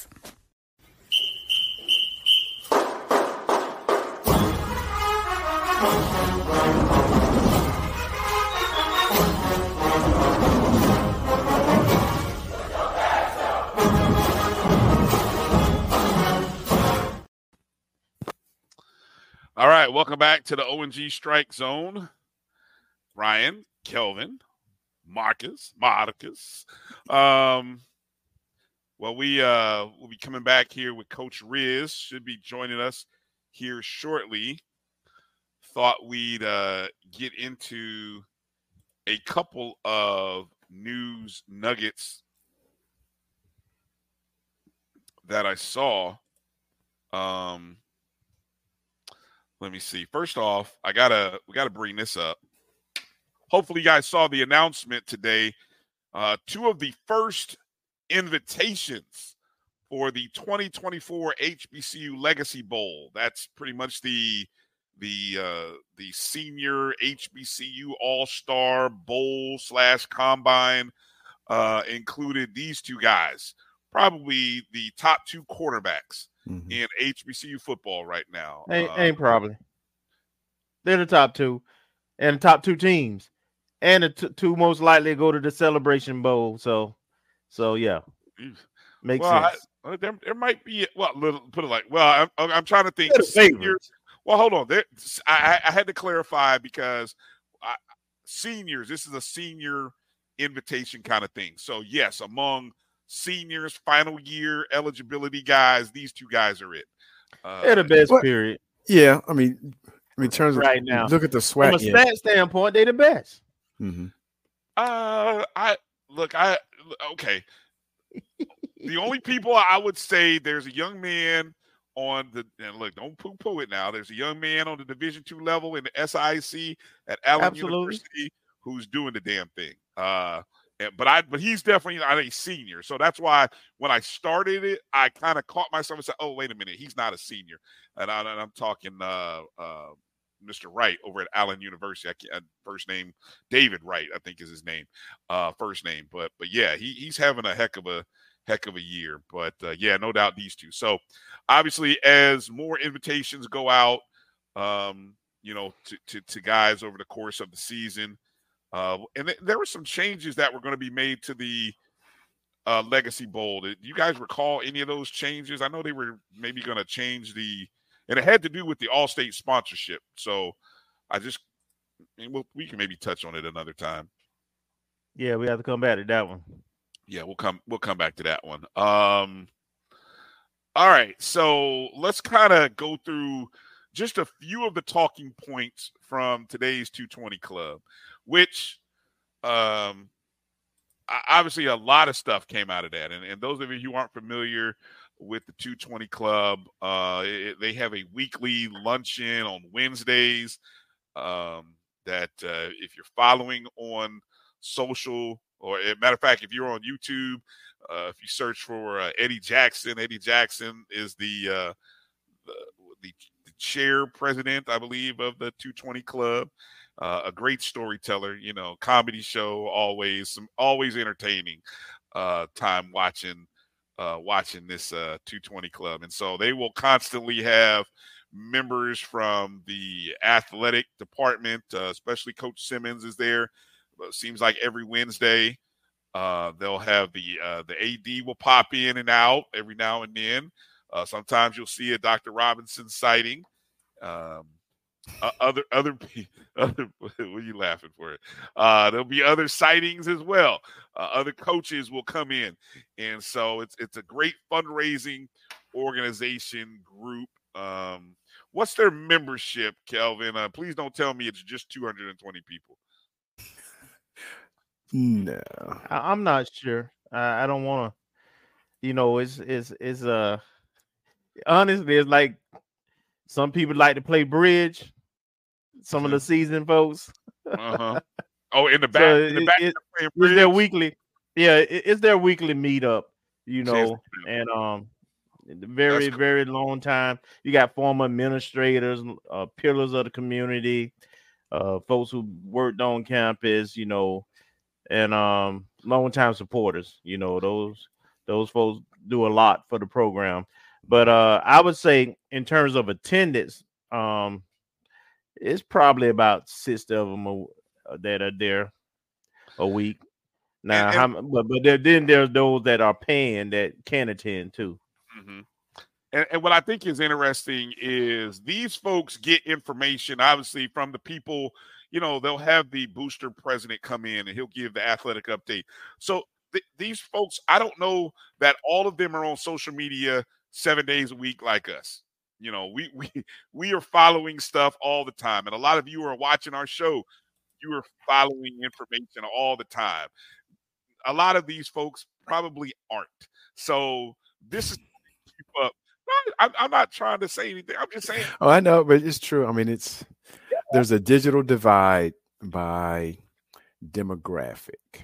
Like my father, if he were living, and he lives in Atlanta, but if there was a Norfolk State 220 type club, he might go. I mean, but it'd be around people, his peers, and his age group. And my dad is not on social media. Heck, he's like X. What is X? I don't want to get trouble. What the hell is X? I mean, neither is mine. Exactly. So that's just how it is. So they're not keeping up with things going on like us. Okay, so they get their information from the people right there. They get it from the AD, straight from the horse's mouth. They get it right there from the president. They get it from the boosters. They get it from whomever else is there. So that's the unique thing about these weekly get-togethers. And I love the fact you used to just hear about him. Now it's kind of great that probably with they're embracing technology. Vaughn is kind of they got Vaughn on the job, and then the boosters are doing something similar with Keith. So they realize their value in having a media to present what's going on. So yeah, I think that's a good thing. Sam says what $20 get you in every Wednesday. Is that what it is? That's not a bad deal. That is not bad. That's probably a nice little fundraising too. I would pay 20. I would do that. You'd probably get a good meal too. Man, shoot. I'm looking for a spot. Y'all, someone know a spot where someone in their 40s can go and do. Anyway, so look, they some of the talking points that came up, obviously, Dr. Robinson recognized as the most valuable president, a plaque that they awarded him. And then I'm gonna be nice. I was curious about how I was gonna do this.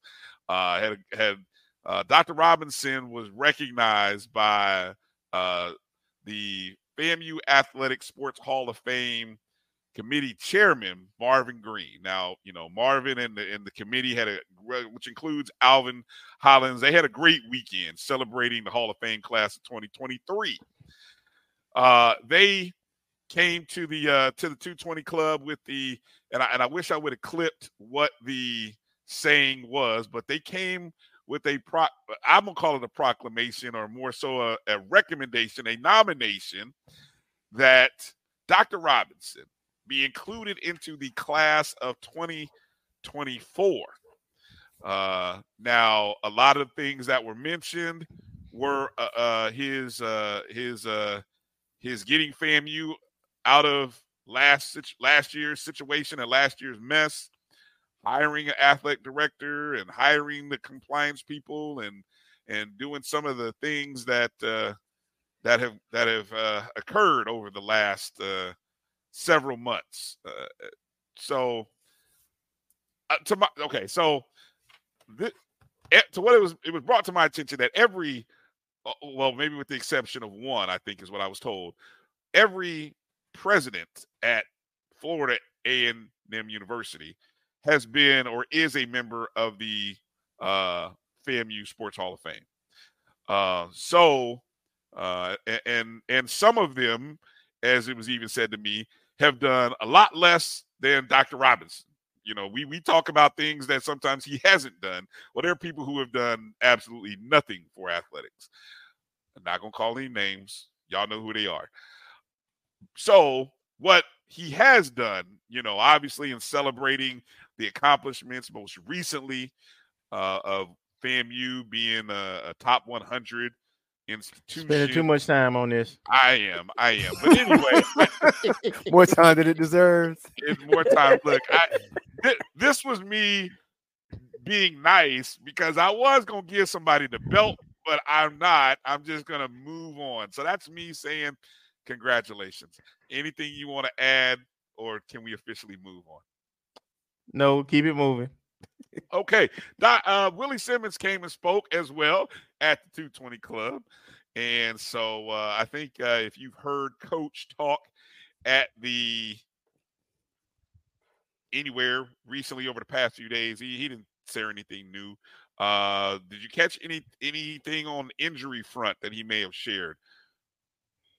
Yeah, about the offensive line. You mentioned that we started off with 19. We talked about 19, 20 offensive linemen, and right now we're kind of down to 12. And you know, I started offensive tackle. Both of them been in and out, but I think one of them really hadn't hardly played any downs. I'm talking about Goss. Okay, and so we've got some injuries up front, but we got some depth, and we're gonna see. And I think that's part of what he attributed part of our issues with running the ball with, you know, the changing lineups at the offensive line and so forth, and getting them to play as one unit. It's kind of tough. You don't have the same lineup from game to game, not even the same lineup within a game. You know, he talked about we had a lot of guys to go down. He even Dixon went down this game and probably won't make the Valley trip. But we did get the guy he replaced back. So you know, we luckily we have depth, we have experience, and you know, but we've played 4 tough games, very physical. He also talked about that. All right. Okay. And then VP Sykes made an appearance. Now, obviously, she was not available last Wednesday. So this was her first meeting before the 220 Club, obviously with a couple of home games under her belt. Okay. Did you say belt? I just wanted to see how long. I just wondered. Pun intended. I just wanted to see how long that was going to sit there, and before somebody jumped on the Oh opportunity. no! I ain't gonna let you throw that softball and not hit it.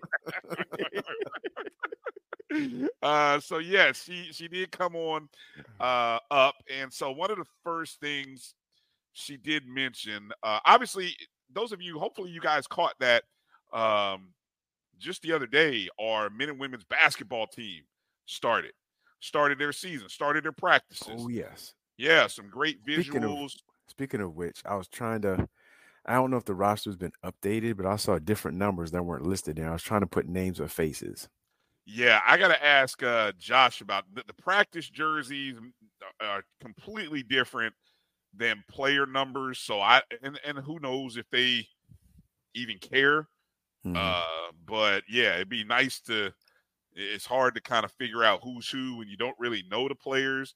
And so when we see the pictures and we see, like for example, I'll show you one. I didn't get them all loaded up, but here's a young lady right here. I think that's Sydney Hendricks, our freshman signee. Okay. I was trying to guess at the pictures, but I think I saw her. I think I saw a couple of our transfers. I don't know if you have all the pictures. I think number 30 is Olivia Delancey. I think number 23, who was in the video, I think that's I can't remember her name, but she came from Middle Tennessee State. She transferred in. And there's another young lady, number 3, that I don't recognize either as a returnee or a transfer. So I don't know if she's a late transfer or a walk-on. Now that's Ariana Grizzle. She's a returnee from last year. Okay, that's big. And I think that's Sydney Hendricks from Michigan. And I'm just trying to match up names and faces from images on that. I don't know. That looks like Aliyah Ellis, but the jersey number is different. She was number 44 last year. So I don't know if that's her or not, but it kind of looks like her, but I'm not sure. And the number 3 I was talking about was the one that's standing next to her in that previous picture. Number 0, she's a returning from last year. I think she came in from Daytona State. Perona, I can't remember. Starts with the P. I have to look at the roster. I have to pull it up. Yeah. But I was trying to put names with faces, but there's some returnees that pop up, and then there's some new faces, and I was trying to match up the new faces with their images on their social media to kind of figure out who's who. But the one that threw me off was at number 31. It looks like Aliyah Ellis, who's like I think a junior. She's from Texas, but her number was 44 listed on the roster. And then there's a couple other numbers that aren't listed, so I was trying to match them all up. Yeah, and then the men also they started their season, started practicing as well. So pretty much the other day was the first day for all across the country for men and women's college basketball to start. If you're following FAMU athletics, actually, I kind of took the multitude of photos that were available on Instagram. Which there are more photos on Instagram, and just kind of made a photo collage of those photos. But there's just some of the photos there. Coach McCullum out there getting some practice rep in with the guys. So good stuff there. Make sure you're following at FAMU Athletics, and then that way you can see some of those images. But the talking point that came out of that, of course, we're all familiar with FAMU men playing that home game on November 20th against Oregon. A return for us traveling to Oregon last year. That's all part of that SWAC Pac-12 partnership. Well, it was announced that the women who traveled to California and played the University of California last year, California has come into Lawson this year. And so we'll have a Pac-12 versus FAMU doubleheader on November 20th in the Lawson Center. So FAMU women versus Cal, and then the FAMU men will take on Oregon. So I thought that was a great opportunity. So more incentive for us to build. I mean, we got to have 5,000 to 6,000. I mean, we got a 10,000 seat arena. We got to have 5 to 6 there, do we not, fellas? Gonna have to work it though, man. It's more than just saying we got to have that. I'm interested to see, what the season ticket package is gonna look like and the pricing of that, and then how much effort and advertisement and everything that's gonna go marketing is gonna go into it over the next 3-4 weeks. Because you got to start that early. Because that will be going into that'll be after the Florida Classic. Yes, that's going into Thanksgiving. So I love the idea. I just hope that we price it right and that I hope we're looking for volume, meaning that we're trying to get butts in seats and not trying to make a huge profit off that thing, because I don't know how successful we'll be given the time frame and everything, if we price it too high. And look, that's also Thanksgiving week. I know, like, I'm off that whole week of school. Hopefully, we don't have any kind of hurricanes or nothing that cause me to have to come to school.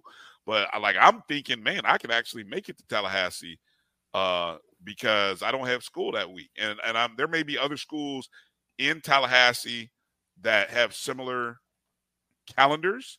It'd be great to reach out to our community through these schools, through these basketball programs, the high school boys and girls programs around Tallahassee. Come to the Great. Lawson Center, November 20th. I mean, this should be a big deal. This should be so. Like you said, Kelvin, it's going to be a tough job for our marketing team. But you know what? I would even go so far as to say, you know what I would do? I would go reach out to Dr. Friday Stroud and say, hey, you have some interns or some students, not interns, but students, marketing students. We need their help. Help, marketing and promoting this opening season game. Some ideas, because our staff is sort of stretched thin. Yeah, focused on football. Yeah, well, I mean, but you can't really say that. But yeah, you're right. That's what they're focused on, majority. But it'd be nice to be able to get some help. So I don't know where you can get that, but they need to get it. Yeah. All right. So that was announced. Be looking out for tickets to that. If you haven't, I don't think they've started selling any tickets yet for basketball games. I do know, although we haven't seen the women's schedule come out, I did a quick little search, and let me see if my search pops back up the way it did earlier. Because I went to the women's schedule, and just by the nature of other teams, yeah, here are some of the teams that FAMU has on the schedule, or that we are playing this year. FAMU's women, obviously Tennessee, traveling to Tennessee on November 7th. On November 9th, they will travel over to Middle Tennessee. December 3rd, they're traveling in Houston. They're playing Houston, the Houston Cougars. December 21st, they're traveling to Detroit, taking on Detroit Mercy. And then the next day, they play Michigan on December 22nd. December 29th, they're in Jacksonville taking on North Florida. So right now, those are 6 games, all road, non-conference, that we know about just by the nature of the other teams posting their schedule. So we're still waiting on FAMU athletics to release the rest of the women's schedule. But the men have, I believe, 3 home games, including the Oregon game. Just want to drop that. Okay. If you saw the story from Rattler Blog Nation or Rattler Nation blog spot, they made mention of the fact that homecoming tickets are practically not, they are sold out. Not, well, according to Ticketmaster, they're sold out. They are no longer available on Ticketmaster. And so VP Sykes said at the 220 Club today that only a handful of tickets, she was very emphatic about the word handful, are available for homecoming. And she said those actual seats are reserved and premium seating seats. What sections are those, Kelvin? Where are the reserved and premium seating? Session D, I think it is, that has the chair-backs. Okay. Midfield on the press box West side. Yeah. Okay. All right. And so she said that you had to buy those. You had to get to the FAMU ticket office to purchase those tickets. All right.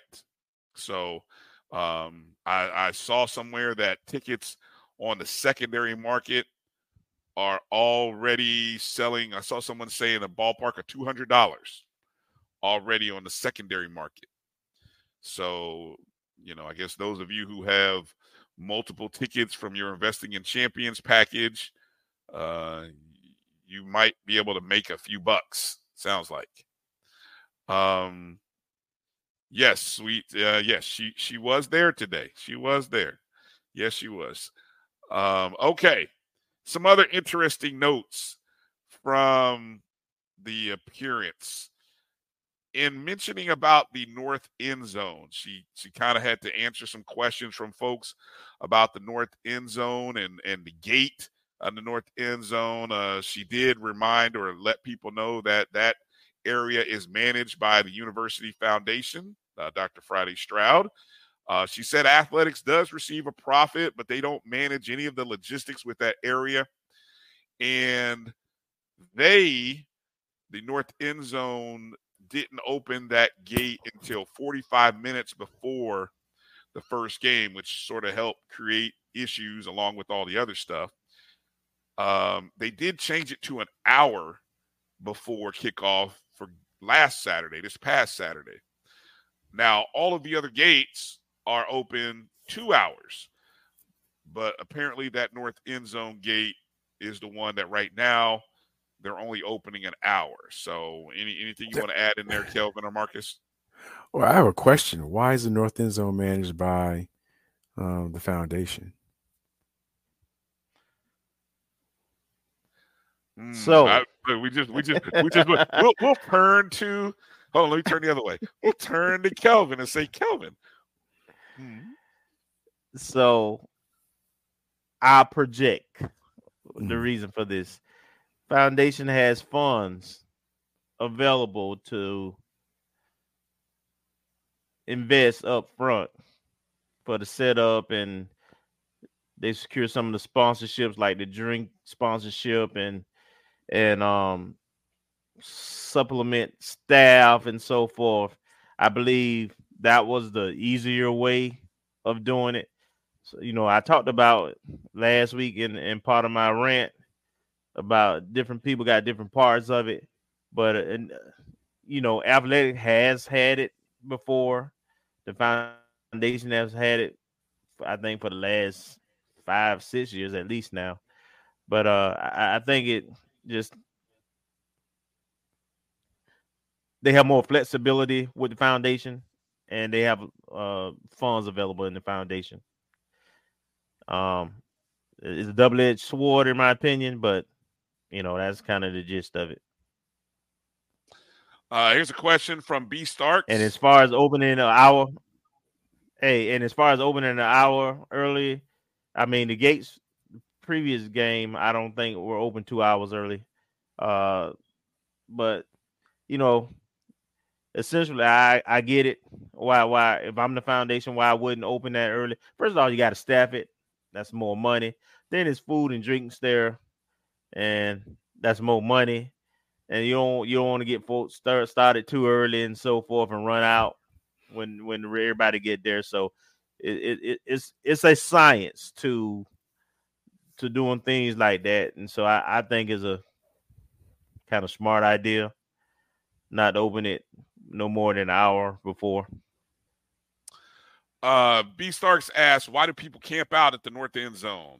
People do not go to their seats and let others sit down. Because they can. Because it's food and drinks there.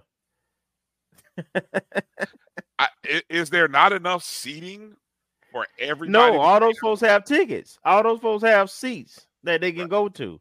But you can't take. But some folks like us, we go because we love rally football. We there to cheer and we like the game day atmosphere, and we want to coach up in the press boxes and in the stands and stuff.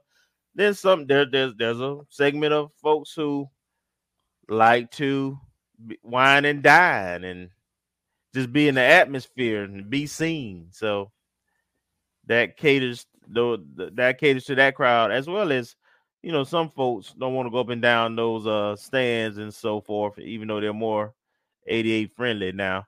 So you got a lot of senior folks. They go to eating and drinking. The itis kick in, man. They got that itis. and I don't know what kind of drinks, adult beverages they have. Though, out of one, two of those, they got to take their nap. So, all right.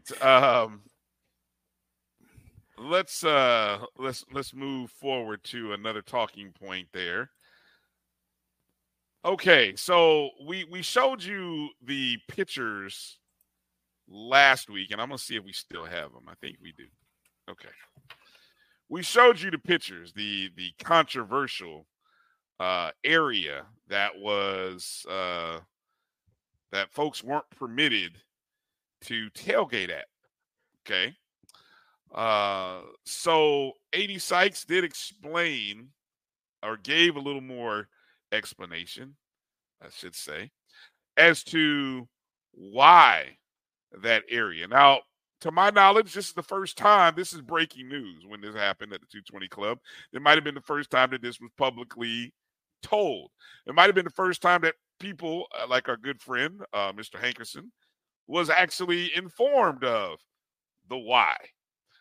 So, according to 80 Sykes, VP Sykes, she said that the senior leadership team did a site visit in early August. We remember that one, Kelvin, right? We heard about that that visit where they did a tour around.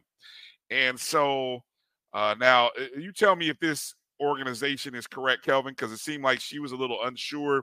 The University Property Planning and Construction, is that the name of the group, or basically she sounded like she was trying to put it on facilities planning and construction. Okay, maybe that's the name of it officially. Yeah. They said that, so according to her, she said they had determined that since the road at the bottom of the grass hill had been created, it was no longer safe for tailgate. So if you see on the hill, there is a road. Let me see if you can see it. You can't really see it because where this photo was taken, we're in the area, but if you look right above the crest of the hill where the cars are, there is a road. That road leads. I mean, it's a drive. I mean, it's a driveway. It's not really a road. And it was there last year. It was there 20 years ago. Well, and that's what was sort of interesting. I don't know if it's because it was paved. Was it paved better? Yes, it was paved. Was it paved? Was it paved? It's pretty much, that's the one area of the parking lot that really didn't change significantly. You know. Okay, I thought so. Yeah. I thought so. Now, other than getting repaved, that's pretty much all that was done with that strip. Yeah, so apparently that's the group that said this area was safe. Now, when that came out, I my immediate thought, and others who were watching were like, so that area, because we too thought that there had been a road or at least some paved strip of land there before, that you mean to say that now all of a sudden this area is unsafe, although people have been tailgating. So let me hey, you know, I call it like I see it. So the only thing different right now was that the parking garage has been there, the new poking horn has been there. You know, that driveway has always been there. You came into the stadium if you're coming off Perry Street through the poking horn way. The only thing was they extended the driveway from the parking garage to the stadium. That's the only difference. They put a retention pond up there for stormwater drain runoff. So the area up there where the stormwater runoff is not available for tailgating because that's there. I believe there was a loss in translation of communication between the different leadership groups, and they didn't visually see what they were talking about. And I think they might have been talking about one side of the hill and then the lower level where some parts were removed, and it got kind of, the communication when they weren't on the same page. There's and the road. Therefore there's the road right there. A decision not only was it a lack of communication, but a decision was made that you can't really defend, right? There's no, it's just grass. There's no safety issue there. At that particular location of the hill, there's no safety issue. At the end of the day.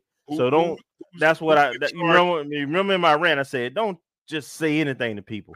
Because we ain't buying it. We ain't buying it. Now that she's put that department on blast, I guess someone should follow up with the head of that department, property planning and construction, which I don't think that's the real name of it. But anyway, whoever whoever's in charge of that, maybe they should. Well, perhaps they might have been a part of the folks who tailgate on that hill. Maybe, I don't know. Who knows? I do. I know you do. I'm just saying. So that's what I'm saying, man. Tell the truth and own it. Don't put it on. Don't put it on nobody else. I'm just. I know people told him not to make that decision. Well, some been nice if someone would have listened to everybody. But anyway, I'm just sharing information. So yeah, that's all I'm doing.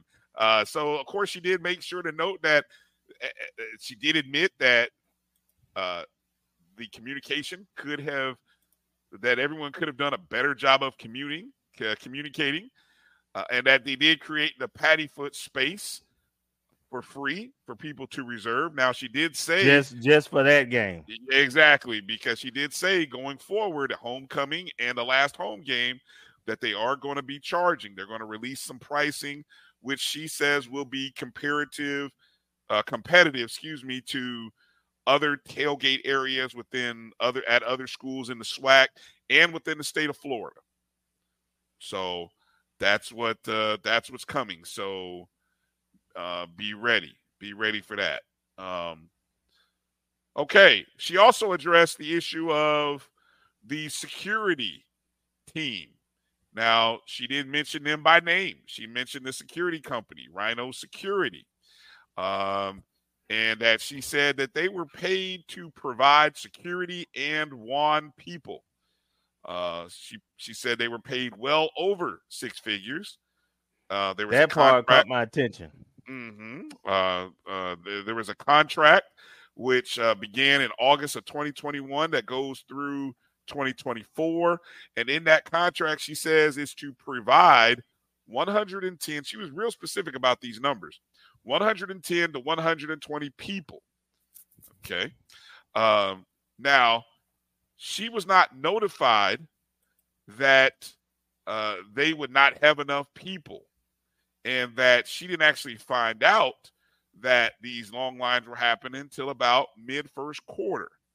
And so once she was made aware of that, that's when, in her words, she says she dispatched every available intern, ROTC, anyone she could find, which kind of goes to, if you go back to images that we had, this line right here was taken at, what time were we up there? We were up there about 5:30. Yeah, we were up there about 5:30. So these photos of the long lines were there, and they were still there when kickoff occurred. We noted that. And those of you who were a part of it, and we're sorry to bring up the tragic memory of that.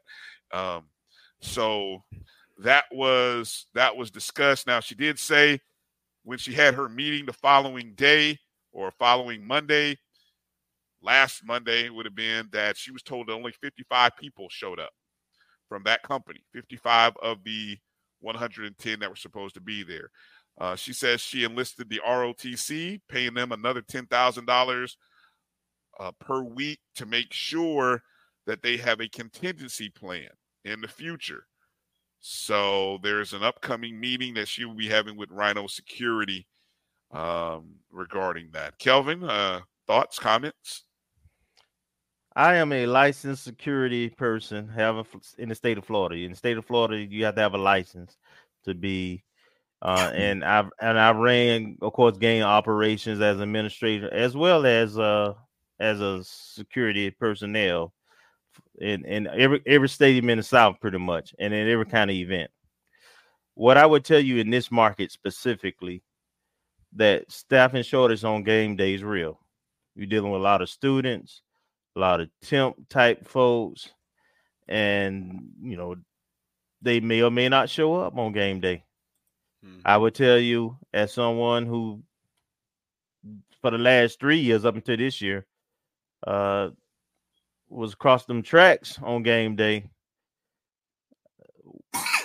I don't remember a game that we reached the number that was supposed to be there, and that's with bringing people in from on buses from other cities, Atlanta, Tampa, even Oxford, Mississippi. Wow. You still don't hit those numbers. So wow. So that's a real thing.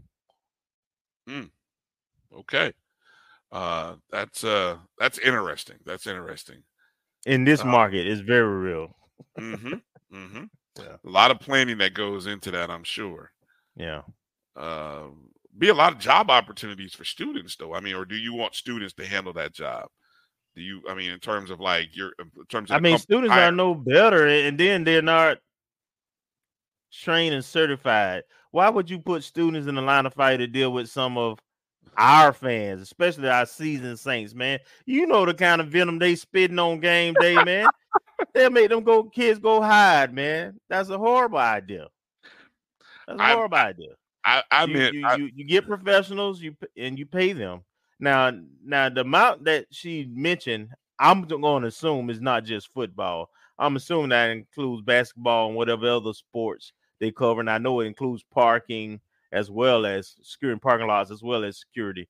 But that 6 figures, it did make me stand up there because that's a big number if it's just football. Yeah, that's an interesting number. Interesting number. Okay, another bullet point from out of her conversation or the meeting with the 220 Club. And we had this sort of side conversation about the Marching 100 and road games. So the Marching 100, she thinks, and this isn't confirmed, I guess we'd have to get it from Dr. Shipman, thinks that they are going to Texas Southern. But unfortunately will not be going to Southern University. Of course, the next 3 road trips for FAMU, obviously this weekend, Mississippi Valley, next weekend at Southern, and then 2 weeks after that, they travel to Houston to take on Texas Southern. So the band is not going to Southern. And we don't know. I mean, that's a larger discussion for maybe another time about band traveling. I was trying to get someone on to talk about that. So maybe if I can get that guest, we can have that discussion about the band traveling to road games. But yes, it'd be nice. We're working. Wait a minute, Brian. Let me just say this. We didn't travel to Tampa. So and that's with them chipping in if the band did travel. So I mean, it is what it is. I know they have some tradition about if the band don't come or return a trip, then they don't go, and there's a gentleman's agreement. But even if we don't fund it right now, we don't fund it where we can travel to every game anyway. So I know that Texas Southern game because I brought my tickets about a week ago. It's close to a sellout. We haven't been in that market in a while. Even though the band was there the last 2 years with the Battle of the Bands, they were in that market. But yes, exactly. So I thought they were going to I thought it was going to Alabama A&M. And not Texas Southern, but maybe there's more. Look, the whole tit for tat of you come to us, we can look. Southern had a band member die last year. I believe he died. I hate to say it, on the weekend or the beginning of the week. Yeah. So they had I think they were scheduled to come to Tallahassee. Well, but when Brian, real quick, and then I'll be quiet. Our band traveled to support our team and to build a spirit with our fan base. I just don't buy into that whole mentality. They got to return a trip. I don't give a damn if another band ever come to brag. Now, it's nice when they do come. I appreciate it. Don't get me wrong. But in terms of us traveling, whenever our band do travel, It's about our team and our fans. But they're not traveling, Kelvin. That's the point I'm getting at. They're not Well, traveling. I got you. They I didn't got travel you. to Tampa.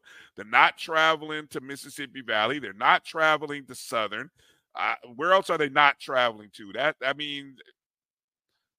all I'm saying is that. Yeah, Yeah. that's right. They made a good point. That was Grambling where the guy died.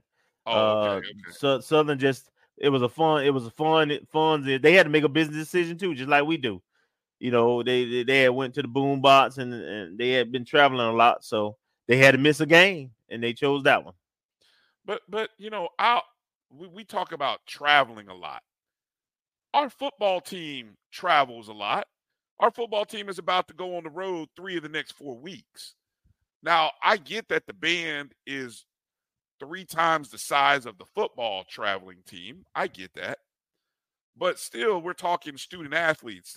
One group of student athletes should not be any less than another. And if they are going money, hey Brian, this is going to be a bigger discussion than it needs to be, but it comes down to funds. It ain't philosophy in this case. At the end of the day, you got to fund 2 nights, all them buses per diem. It's expensive to move that band. That's the bottom line. All right. Well said. All right. All right. I got some audio clip here. Moving forward to the last point, because one of the things now we put out the poll. Obviously, one of the things that was missing from the game day experience was what, Marcus, Kelvin? The cannon, the kaboom, the cannon. The boom. We scored touchdowns. We hear the boom, right? And so I'm gonna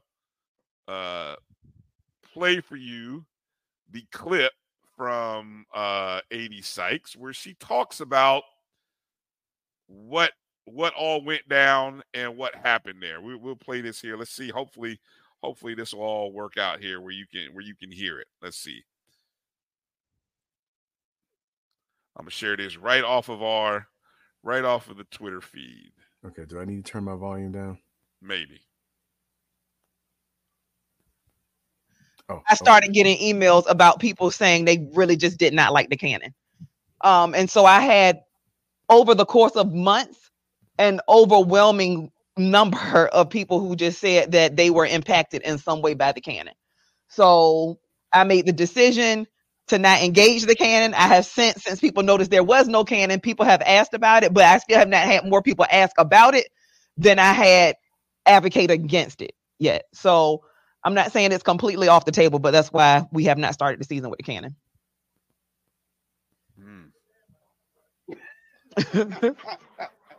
A lot of discussion in the room. They'll start a war about the cannon. All right, we're gonna let the 220 Club take a poll, Eddie, about the cannon, and we'll get the results back to AD Sykes, and it should be able to make an informed decision. So, All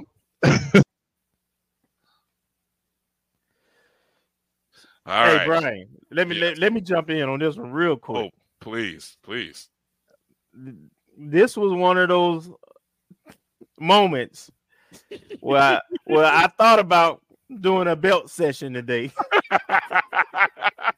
Let me tell you something.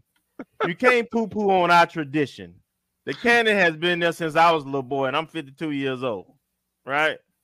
So if I don't care, first of all, these anonymous people who may or may not have been coming to the game all these years, I don't care if it's 2 or 5 or 10. That ain't the way you do away with tradition. Come in, keep everything the way it is, communicate that you considering a decision, and then before you make that decision, vet it. But I mean, just to say you got 2 emails. Who say them emails from legitimate rattlers? You know what I'm saying? I mean, man, I just got so much problem with that the process of making that decision. I got a couple of emails, so I'm not gonna do it. A tradition that's been going on for 50 years or plus. I don't know how long it's been going on, to be honest. That's too cavalier for me when you're talking about tradition. So you didn't put no names with it. No. All right, put some names with it. Hey, all right, let them stand up for it. Look But at that I really, hopefully we had a cannon for homecoming. We asked people, did they miss the cannon? Right, 75% of the people we polled said they missed it. It's tradition. I mean, you're just used to it, Mm. and it's still, and just like everybody else, it still got me. Even though I know it's coming, I'm still looking like, oh, here comes cannon. But man, we can't be knocking off our 220 club members. Yeah, but over the years, they've downsized the cannon, right? So the last couple of years, it was a smaller cannon, which actually used less ammunition and stuff, and they can go to even a smaller size cannon. So I mean, come on, man. That was makes us different, man. That was makes us special. You ain't finna. Who's that? You don't go to Tampa Bay at a home game and tell them they ain't gonna shoot a cannon when they score off the pirate ship. Come on, man. What are we doing? Now I know it's part of the game day atmosphere. It's fun. Yeah. Stop, man. Don't bring that Sadida Howard mess here. This is the South. We like tailgating and we like the cannon. We like the kaboom. Well, you ain't got none of those two no more. No more tailgating. No more tailgating and no more. As you can tell, I feel a certain way about that cannon. I do. You do. I can tell.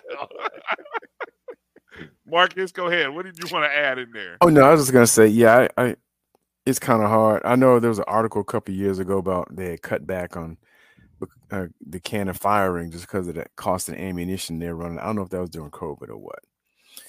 But I mean, I guess a common theme, and it's more probably growing pains on everybody's part, especially VP AD sites, is like, making an executive decision, but you're making decisions about things that people care about. And so, unfortunately, she's growing and growing on the run, or at least on the hot seat with some of these decisions that she's made, being in a position to make them, but it may not be the right decision. And the other thing is, even with the cannon, I mean, I know it goes away, or I'm not going. It went away for the first game, and even though it's not the same, we got a big scoreboard with speakers. Ooh. It won't be the same, but I mean, you could just as easily, put something up there, crank the volume up, boom, But I agree. In terms of so it's a very easy solution. It might not be the same, but at least you have the same thing. At least it's a proxy for it. But in terms of the decision and the communication, that's the common theme between that and the tailgating and everything else. It was just poorly communicated at the last minute. And I don't know if the expectation was that people just didn't care enough not to say something, but that was a wrong assumption. So it comes down to how the decisions were made and how it's communicated more so perhaps than even the things that were done. Right. It's like Earl Hankerson said, if you told me a month ago about tailgating, I would have been pissed. I would have had to adjust, but I had time to adjust instead of day of the first home game. It's something that's been going on for 2 decades, 5 decades, is no longer there without any reasonable warning, expectation of it being gone and no warning or any discussion about it. It makes you, again, you go back to say, who are these people that were flooding your inbox on your first week on the job? Now, Brian, and hold on, but let me go to a bigger question. What email did they find? Because let me go back and look. The doggone, hold on, staff directory. Let me go and look for myself because maybe it's on here now. No, Brian, I was just going to say, Brian, I don't know if you've seen that meme with Tommy Davidson. I think he was with the Breakfast Club. The way you started out, he's like, who are these? That's what it sounded like. Because look, we can go right here. FAMU Athletic. I'm wondering what email address they got because I don't see a public one. Maybe they send them all to Michael Smith. He's number 2, and maybe he's the one who had to forward them to whatever email she used. Marcus Grant wasn't there in January. Breon Higgins wasn't there. Brittany Johnson wasn't there. Markel Broussard wasn't there. Who did these emails? Who they come from? Who sent them? Hey, Brian. As far as I can tell, I didn't know she answered emails anyway. I mean, you know, I know I ain't got one that been answered. If you bloop. I know someone who had to hunt down a phone number and had to in order to get a conversation with her. So I mean, look, I'm just curious. What are we doing? Why does everything at FAMU have to be consistent? Why does you everything can't at have? FAMU, You got to respond to everybody. Yeah, I agree. Why does everything at FAMU have to seem like a mystery? That it takes you 5 layers to uncover what's going on. Everything seems like a doggone mystery at FAMU.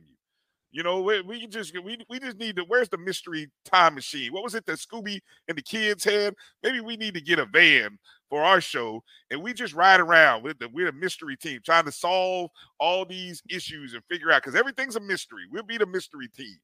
Got to solve issues and figure out what's going on at FAMU, because there's never no clear communication. There's never no direct responses from anybody.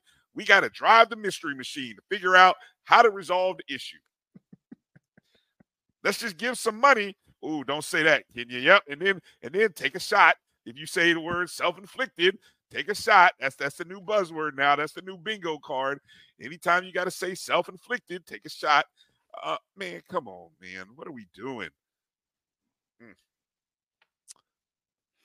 Yeah, to Demetrius' point, that's what I was saying. You can't be getting the cannon and killing off our 220 Club people. Well, look. Those folks been hitting that cannon every year for the last 50 years. And they ain't stopped. And they ain't stopped them yet. No, it ain't that easy. You got to come better than that. I empathize with those people. I do, but you know, what about the older generation? The older 20 years ago, there were still older folks that still were at the game, and they dealt with the cannon. I mean, well, we don't know. Maybe we scored. Maybe we previous scored a lot. ADs ignored it. We scored a lot more 20 years ago. We scored a lot more touchdowns 20, 30 years ago. Yeah, I remember in the Billy Joe days, we'll run out of gunpowder. Hey, we ran out of gunpowder. People's arms are tired from doing push-ups. Man, what are you talking about? It was, shoot. They ought to be happy these days. They're like, oh, we got to fire this thing off, but about maybe 3 times a game, we'll be okay. So. Some people complain about everything. They take out the fun. They take the fun out of stuff. We got to be careful. We got a great game day atmosphere. Let's not take the fun out of our game day atmosphere. Right. All right. I'm done, Dimitri. I'm gonna move on. I'm no more long-winded rants. I'm done. I said what I said. It's over. Okay. So I believe that was all the major talking points from the appearance. I will applaud VP Sykes for standing up there, taking the bullets. Did a good job. She Marcus doesn't agree, but I thought she stood up there with a little bit of grace. And not you, Marcus, but our other Marcus. Marcus in the chat. Yeah, So, but anyway, I thought she stood up there, and like I said, she's cool under fire. I don't think I saw one bead of sweat. But we'll be all right. We'll move forward. Everybody, we'll look forward to another episode of the 220 Club next Wednesday. Also next Wednesday, SWAC Men and Women's Media Days are happening. So we'll get a chance to hear from basketball, right? For basketball. Yes, basketball media days. SWAC basketball media days are next Wednesday. So by the time we do our show, we'll get a chance to hear comments from Coach McCullum as well as Coach Gordon on the team. We're still reaching out to Coach Gordon. Hopefully we can get Coach Gordon on the show. We might get Coach Mack on the show as well, just to kind of get a feel for his thoughts on the preseason work. And so be looking out for those schedule releases for the women's team. Marcus, I know we got some recruiting stuff. I know we don't have Coach Riz tonight, but I know you put some he's stuff. Traveling. Okay, so you put some stuff in on the slides, a couple things that we want to go for. You want me to show those and go through that? Yes, please. It'll be real all right. quick. There we go. All right. We got a commitment today, I guess around midday, Keon Brown, a wide receiver, Tallahassee native from Rickards, 4-star wide receiver. Originally signed with Oklahoma in the early signing period last December of 22. And around May of this year, it was discovered or revealed that he would be enrolling at Garden City Community College in Kansas and did not play for Oklahoma. And we did see about a month ago that he received a re-offer from FAMU, and today he decided to accept that offer by verbally committing. And just tied in with that, I mean, we have a lot, as we've noted, we have a senior laden team. Mm-hmm. So we have a lot of young talent, but we have there's a few seniors that'll be leaving the wide receiver corps. So if you think about Marcus Riley, whom I'm assuming has 1 year of eligibility left this year. Same with K-Dot. You have David Manigo. You have Chris. I don't remember Chris's last name, but Sanders. Chris Sanders. Yes, you have Nick Dixon. So that's at least 5 or 6 wide receivers who are seniors or using their last year of eligibility. Yeah, last year of eligibility. Darian Oxendine. And so from the transfer route, I think Coach Simmons and Coach Riz have done a good job of replenishing some of the core where we're going to have major drop off as it relates to the numbers based on COVID seniors. And so we have at least there'll be a redshirt freshman, Keon Brown. We'll have a redshirt sophomore in Quan Lee, who came from UCF. We'll have, I think there's another young man, Chris, the young man from University of Utah. He's young as well. As well as Gassett. He's Jamari Gassett. Yeah, I think he'll be a junior next year. Right. So we're replenishing through the transfer portal to stock up, in addition to, I guess the 1 or 2 that we may have signed, but having folks come in young. And we'll also, I guess, will be a redshirt sophomore. A young man from Raines High School. And so we'll have a young receiver core untested. They will not have had much game experience, but they're doing a good job through the portal of getting young talent transferring in. All right. So this will be another addition to that. Okay, let me interrupt here because we got Coach Riz. He's taking a second on his busy schedule. Let me bring him in. Coach Riz, how you doing tonight? I'm doing fine. I won't complain. I'm landed in Jackson. My flight was delayed, and I'm missing my luggage. Oh man. You in Jackson, Mississippi?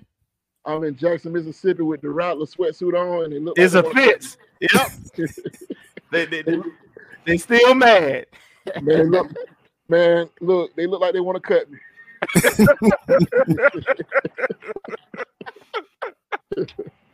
Oh man, Coach. Man. Well, I hope this was the only stop, or did you have a previous stop prior to you getting to Jackson?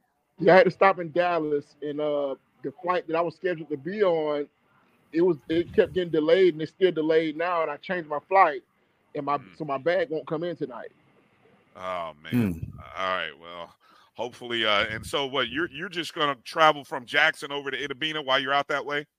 No, I'm going to hit the junior college while I'm out here. So I come out early to get a jump on the team and get out and get out recruiting. Right. Now, how often do you do that? Like, especially with this road trip, and we've got three road games in 4 weeks. Is that something you normally do? Kind of travel to some spots ahead of the team? Yeah. Anytime we play out of town, I arrive in town on Wednesday, and I get out Thursday and Friday before the team arrives. Gotcha. Marcus, go ahead. Get a question or two in here while we got Coach and we got a good signal and everything. Yes, Coach, thanks for coming on. I wanted to ask about the importance or the significance of FAMU having all classification football championships being in Bragg this year. It's very, very important from a financial standpoint. Definitely. I mean, we don't have the biggest budget, so we do our fair share of getting around recruiting, but it benefits us to have the best talent in the state of Florida right there on our campus, where they get a chance to see our facilities, and we get a chance to see those guys perform without spending a dollar. Now, in terms of how much interaction you can have, and I'm not familiar with all the calendar, and I don't know if that's like a dead period or a quiet period. What kind of interaction are you allowed to have once they're on campus, or what kind of restrictions are there in place, just from the general NCAA recruiting calendar? Well, it won't be a evaluation period. It'll be a quiet period, so we can have some contact being that they are on our campus. Okay, all right, thank you. Go ahead, Kelvin. Coach, man, awesome job you doing, man. You and the staff as a whole, but man, just awesome job, man. And I kind of want to get your thoughts on. It seems like a lot of the local guys taking a lot of pride in coming home and playing for the Rattlers. We got a lot on the squad. We getting good reception from guys who still playing at the high school level, and then guys transferring back. Is that a focus of yours? I know you're a local guy like me, and just talk about the benefits of that and what's driving that. Well, that's definitely a focus of Coach Simmons. I mean, to have the local guys stay home, that's big. I mean, for one, it puts butts in the seats, and also, it just gives us a chance to recruit right here in town. But that's definitely a focus point for us. I mean, the local guys, a lot of local guys that's coming back. I had a relationship with those guys before they went off to the bigger schools, and when they go into the portal, they're comfortable coming home, knowing that I'm here, and also that Coach Simmons is running a great program. Love it, man. Hey, Coach, this past weekend, I think I heard Coach Simmons say there was, well, actually, the last two home games, about a total of 200 recruits, almost about 100 each weekend. What those numbers? What were those numbers in total? I guess, or were there any repeats from one weekend to the next, or are those all new guys each weekend? Well, we'll always have repeats. I mean, you guys once guys get snake bitten, they got to come back. So they got here and they felt the environment, and they always want to double back. But there were a lot of new guys, but there were definitely some guys that were here the week before. But the West Florida game, there was 100 recruits here, and this past weekend, Alabama State, there was 115 recruits here. That's nice. Now, what kind of thing? What kind of reviews? I know every weekend, I'm sure between parents and the kids, I'm sure you guys do some evaluation and the comments. What are some of the things you're hearing from the recruits? What are they enjoying? What are they taking in? What's really selling the program outside of the winning culture? What are some of the things you're hearing? Man, it's the electric atmosphere in Bragg Stadium.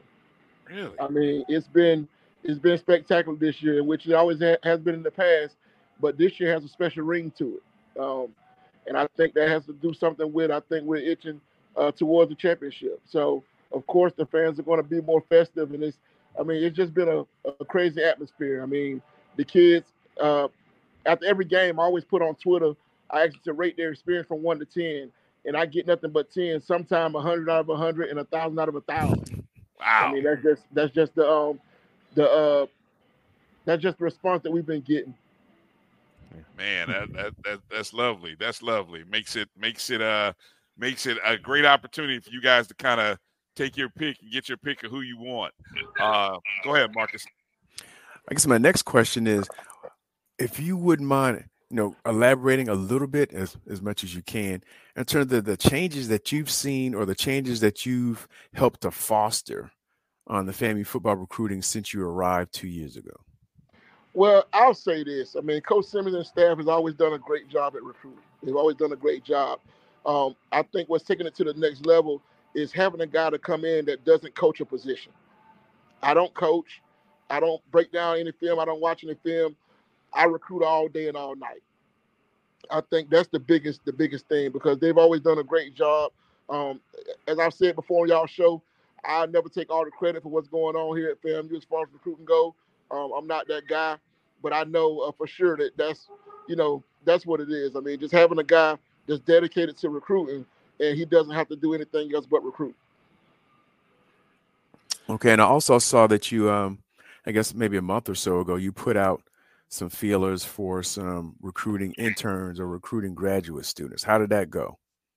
It went pretty well. We got some interns from that are students right here at FAMU that volunteered their time with me on game day. So that works out great. It's hard to entertain 100 recruits and their families by myself. So to have those students to come in and dedicate their time has been a blessing. Thank you, Coach.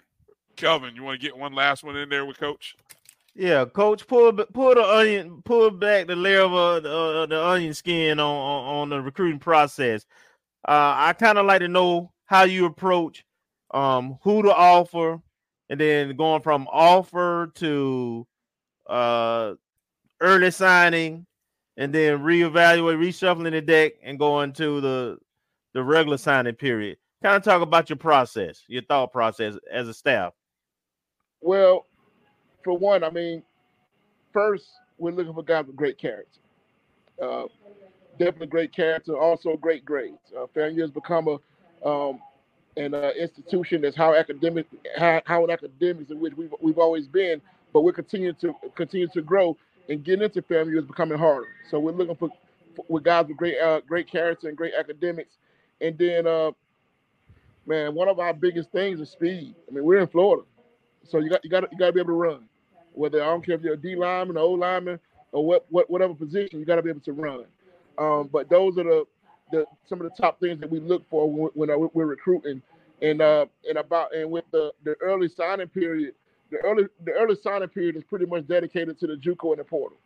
All right, so we get on the high school guys in the second signing period. So that first period is dedicated to the portal in the JUCO. That's why I'm out here in Mississippi now, to get a beat on the JUCO guys out here in Mississippi.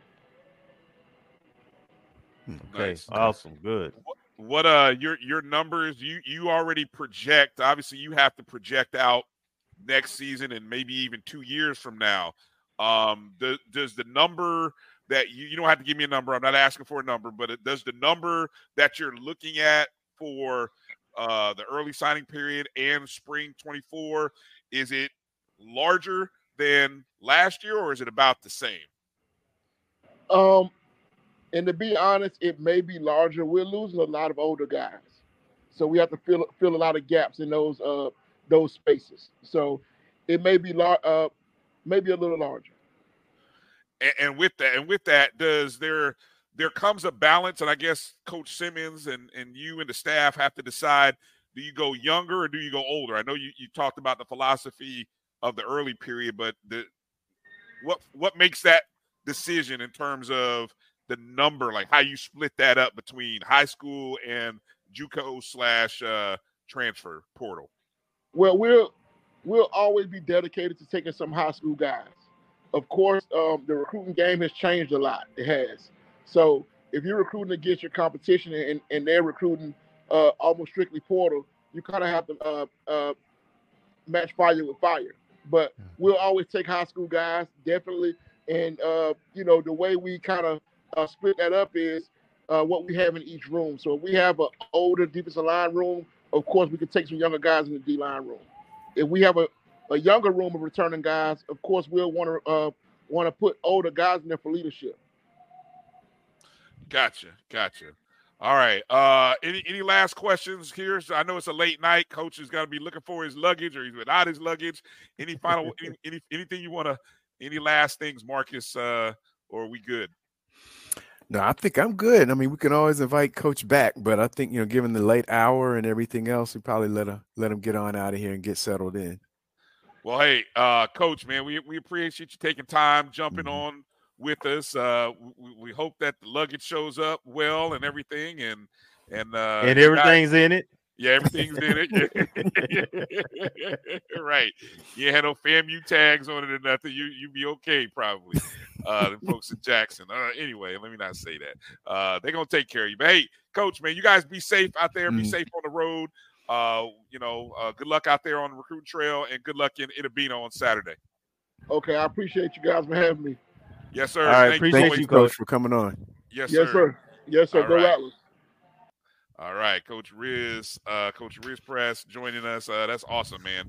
Glad he was able to jump in and join us for that segment. All right.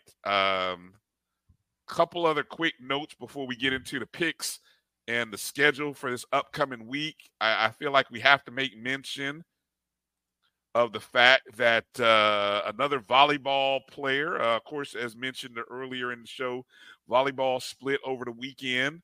Unfortunately, lost to Alabama State on Friday, but they won against Alabama A&M in a sweep. Camila De La Rosa collected her second SWAC award this past week. She's now a two-time SWAC Player of the Week, as she was again the newcomer of the week after compiling 52 assists in the opening weekend. She had 29 assists, 9 digs against Alabama State, and had 3 blocks and 23 assists against Alabama A&M. Hey, Brian or Marcus, do you know? Because I asked Coach. I was at the Alabama State game early, and before the game started, I had a chance to briefly chat with Coach Gokon, and he was pretty coy in his response. Those players who didn't play in that Charleston tournament, that South Carolina tournament, did you notice if they played or not? Because he was very non-committal. When I asked him, was everybody? I asked him. They the did. question I asked was anybody hurt? I Like, nope. Everybody's Brooklyn healthy. Watts played. Brooklyn Watts played. I do know that. I'm not sure about Dominique Turner. Yeah, he said it had. He did say there were no injury issues. Okay. Okay. Sounds like might have been something else going on that caused a few people to maybe miss some game time, is what it sounded like. All right, you gotta focus. Yeah, gotta focus. Before you go too far, Brian, I do want to circle back around to the recruiting, because now that Coach Riss is off, we could talk about. We did get another verbal commitment early, I think on Monday. Okay, is that in that graphics? Not him. Not actually. He's I put that in there because that's a track guy that crossed off Tennessee or Miami. Okay, it should be in there. Make sure I saved it. So it may not be in there. I think I know who you're talking about, because I think I saw the tweet. Okay, yeah, Jalen Neal. He's a 3-star defensive back athlete from Buford High School in Georgia. It was one of the powerhouses. Yes, and they've moved up, and they're at the top classification, Class 7A now. They've moved up from 5A, 6A, and if I remember correctly, they nationally ranked too. Highly likely. I haven't checked recently, I know, but typically they're in the mix for state titles at whatever classification they're playing, and they've won at just about every level. So now they're at the highest level in Georgia. Now, Jalen Neal, is that who Jalen Neal? Right Yep, there it is, right there. And he's a consensus 3-star from On3 Sports, ESPN, and Rivals. Not ranked by 24/7 Sports. But he gave us a verbal commitment, and he visited during the University of West Florida weekend. I don't know if he came back for Alabama State, but I think on Mondays when he gave us his verbal commitment. So it'll be interesting. Once again, accumulating a lot of young talent at the skill positions, either via transfer, high school, or transfer or high school. So, you think about between this young man for class of 2024, we got a 3-star class of 2023 player from Palm Beach Central that seems to have a lot of talent. We have another 3-star who played running back and defensive back for University Christian, Oral Gray. He played for University Christian over in Jacksonville, another consensus 3-star who played offense and defense. So we're accumulating, in addition to the transfer talent, that's young, redshirted talent coming in on the wide receiver. So outside at the skill positions, we're building up a lot of young talent. Now, as Coach Riss also mentioned, we have a lot of senior talent at the defensive line. So I'm kind of curious to see where that's going to go. Because I think I don't know how many folks will be returning after next year, maybe a transfer that came in 2022, like James Ash. And I think it'll be either his redshirt junior or redshirt senior year for Gentle Hunt. And then hopefully, of course, we'll have everyone returning. But we have a lot of seniors. Some of the transfers this year were seniors or graduate students along the defensive line. Mm-hmm. Just want to remind people. That's all I have. If you have I know I thought I saw somebody in the chat, might have been Bull, that had a name of somebody. Always hit up Coach Riz on Twitter at Coach2Bless. That's the number 2. So Coach2Bless. Send him an email or if you got a kid's clip. I mean, I'm sure he goes through videos all the time. So he's always looking, always searching. And so if you send it, and then I would tell that young athlete, I would tell him, hey, send something to this coach from FAMU. And, you never know, man. We're always looking. And I think we got one of the best in college football. And Absolutely.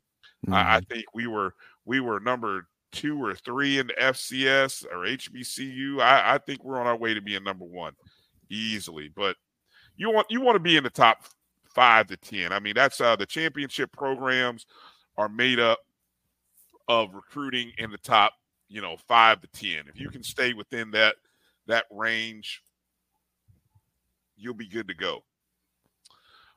One other athletic team performance that we got to mention. How about the men's golf?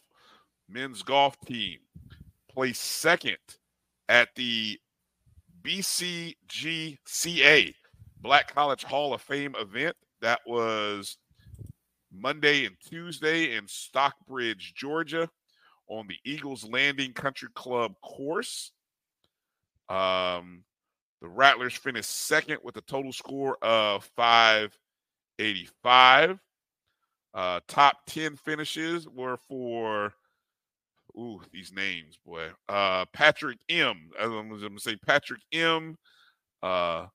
He finished with a score of 140. And then Patrick Jean-Pierre with a score of 144. He finished 7th. Patrick M. finished 3rd. Jean-Pierre finished 7th. And then you had Taylor Bell finishing 20th. And then Jonathan Scott finishing tied for 21st. So nice job by our men's golf team. Let's kind of quickly, I just want to quickly look and see where they're at next. In October, they'll be playing at the USF Invitational Plantation. That'll be in Brooksville, Georgia. So that's where they'll be. That's a Monday and Tuesday. So that's where they'll be. And they got a busy October. They got 3 tournaments in October. In Brooksville, Georgia, Cary, North Carolina, and Kennesaw, Georgia as well. Okay. Let's go through the roundup of the SWAC, and then let's get out of here. Let's see if we can do this in 5 minutes. I'm setting a goal here. 5 minutes. We're not going to go through the games from last week, although I will take note that I think I did get the bold prediction correct, as your boy called for a pick 6, and I got one. So finally got one. And so I think we are now all have one bold prediction win under our plate, or on our plate, or under our belt I guess that's the better way of saying that phrase, right? All right. So for this upcoming weekend, the SWAC, Jackson State and Bethune-Cookman, 2 teams who just played each other. Those 2 teams are on a bye. Everybody else is playing somebody this week. First game up to bat, gentlemen, it's homecoming in Alabama A&M in Huntsville, Alabama. It's Tuskegee, who are unbeaten and sitting atop sitting in the top 3, top 4 in many people's polls in Division II or mid-major under non-Division I football rankings. Tuskegee 4-0 coming into Alabama A&M for homecoming. The game is 3 p.m. Eastern on HBCU Go. Who you got winning this one, Kelvin? Tricky, but I'm gonna go with Alabama A&M at home. Close. Okay, Marcus. I'll say the same. Skeegee's undefeated and they're coming in hot, but I think Alabama A&M might pull it out. Man, the value of beating somebody on the road. Alabama A&M got a win, did they not, this past week on Thursday last week? Yeah, and they got 10 days to prepare. Man, I think Tuskegee is going to give them. That's going to be a. Oof. I'm riding with y'all, but I will not be surprised to lose that game to Alabama if they lose that game. I will not be surprised in the least. Another homecoming game. This one in Houston, Texas Southern hosting Lincoln, California, who we will see later on in the year. That's 3 p.m. Eastern. Still no word on if Andrew Body will play. Apparently he put out some kind of cryptic or not so cryptic post on social media today. Yeah. He leaving? Well, and you can't always rely on that's what I'm anticipating. Yeah, you can't always rely on interpretation. I wouldn't be shocked if he's in the transfer reporter after this season, and he's not returning. Kind of another Kalen. What's the kid? Kalen Newton did a similar thing. Season got off to a bad start, maybe due to injury or whatever, and then he just kind of walked away from it all and went transferred. My guy Tony here. Tony's saying he is out for the year. Ooh, wow. That's breaking news. That's a tough one for head coach McKinney, man. McKinney had been, this is the final year on his contract, if I'm not mistaken. He had been building to this season. I mean, he had really done a took a program that was 0-10 or something like that, 0-11, 1-10. What's their record right now? 0-4, 0-5. Might get their first win against. This may be the only one. This might be the only one. Yes, indeed, it might be the only one. Yeah, don't be putting that out there I think we all picking Texas Southern on this one. We can go to the next one. Yeah, we're not even gonna mess with that one. Okay, the next one, Southern traveling to UAPB, Kelvin's favorite team, 5 p.m. Eastern. Tricky. Here we go. Southern. This one at home, and Southern got us net, so it's a perfect trap game. Give me my theme music. I'm going with upset. I'm going UAPB. Oh man, going with the home team. Marcus, what do you got? I don't know. I might be cured of the UAPB. I might have to get it, like Bumani said. I might have to. What does he say? Get off the. I forgot what he said. Get off the slide. Get off the slide. What? No, not off the slide. Get off that. Get off the drug. Get off the drug, get off the juice. Yeah. So I'm going to get off that UAPB juice. I'm going to go with Southern. Yeah.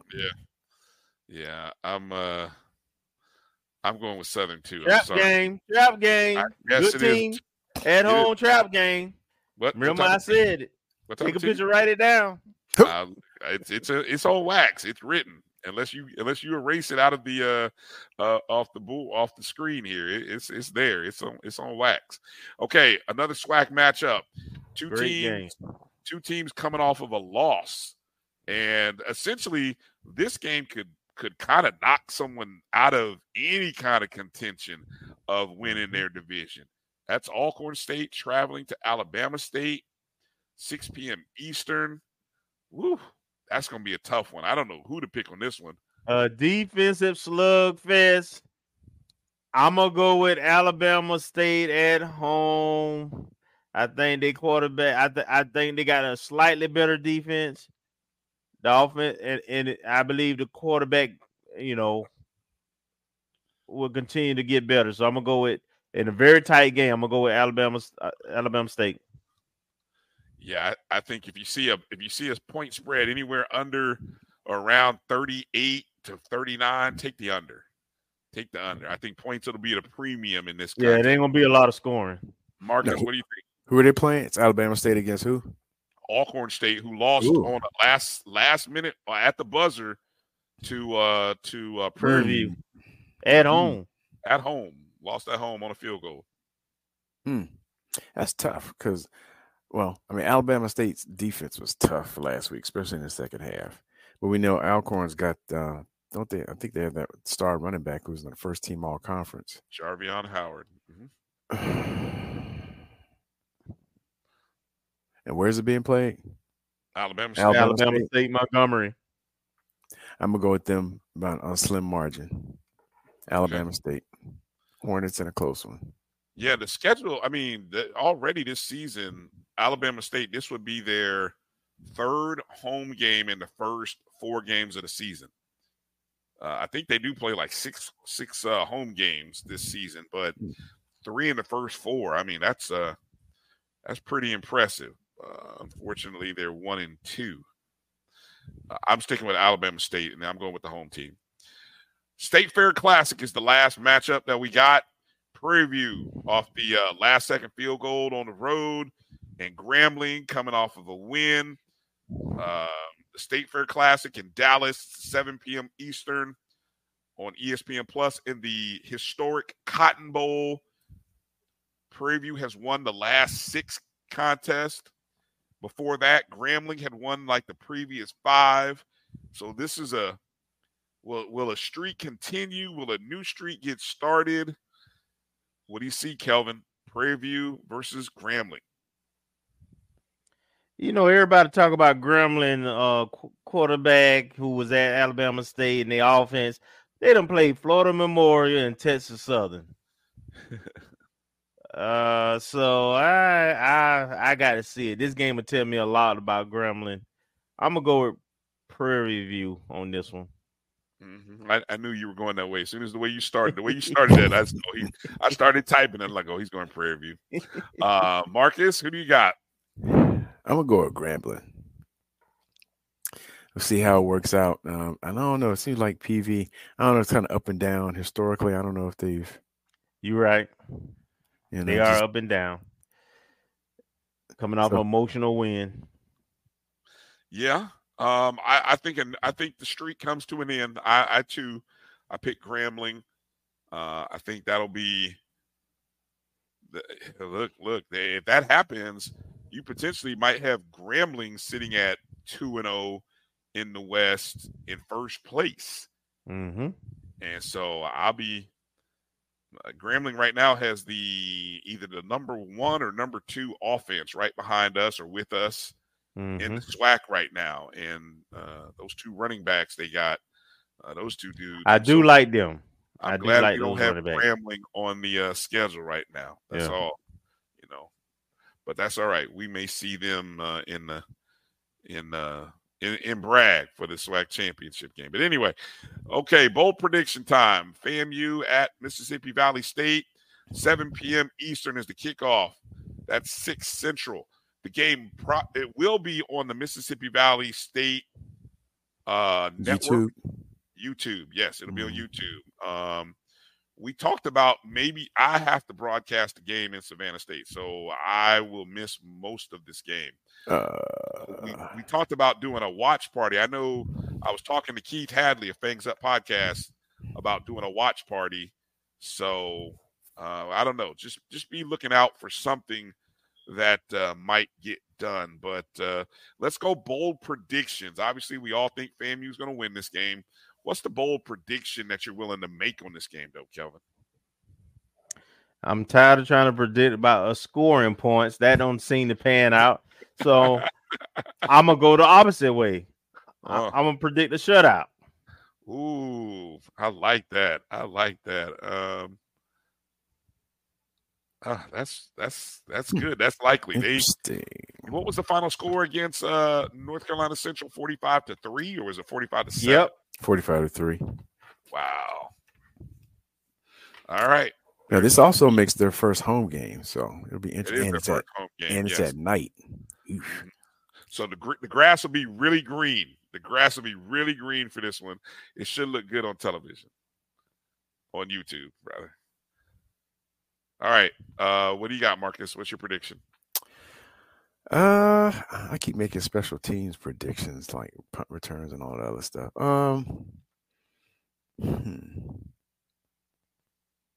I say we're gonna get over 200 yards rushing. Don't do it, Marcus. Don't fall for it. Hey, wait till you hear mine though, Marcus, because I was just sitting here thinking about it as I was writing it, and I'm thinking, okay, in order for this to happen, this has to happen, and then you go say what you said. So now I'm kind of like, I don't know about mine now. But anyway, I'm predicting over 500 yards of total offense. So I'm going with that very fact that hopefully the rushing game shows up with over 100, 150, maybe close to 2, and that the passing hits over 3. So anyway, I'm going over 500 yards of total offense. You notice other than Kelvin's with a shutout, none of us talked about a score, which, look, I mean, are we all, tell the truth, we're going to be, to what level of disappointment are we going to be if we can't put at least 40 up on the board? You got to be disappointed. Delta State put up 35, Central put up 45, and that's without their starting quarterback who didn't play that game. Right.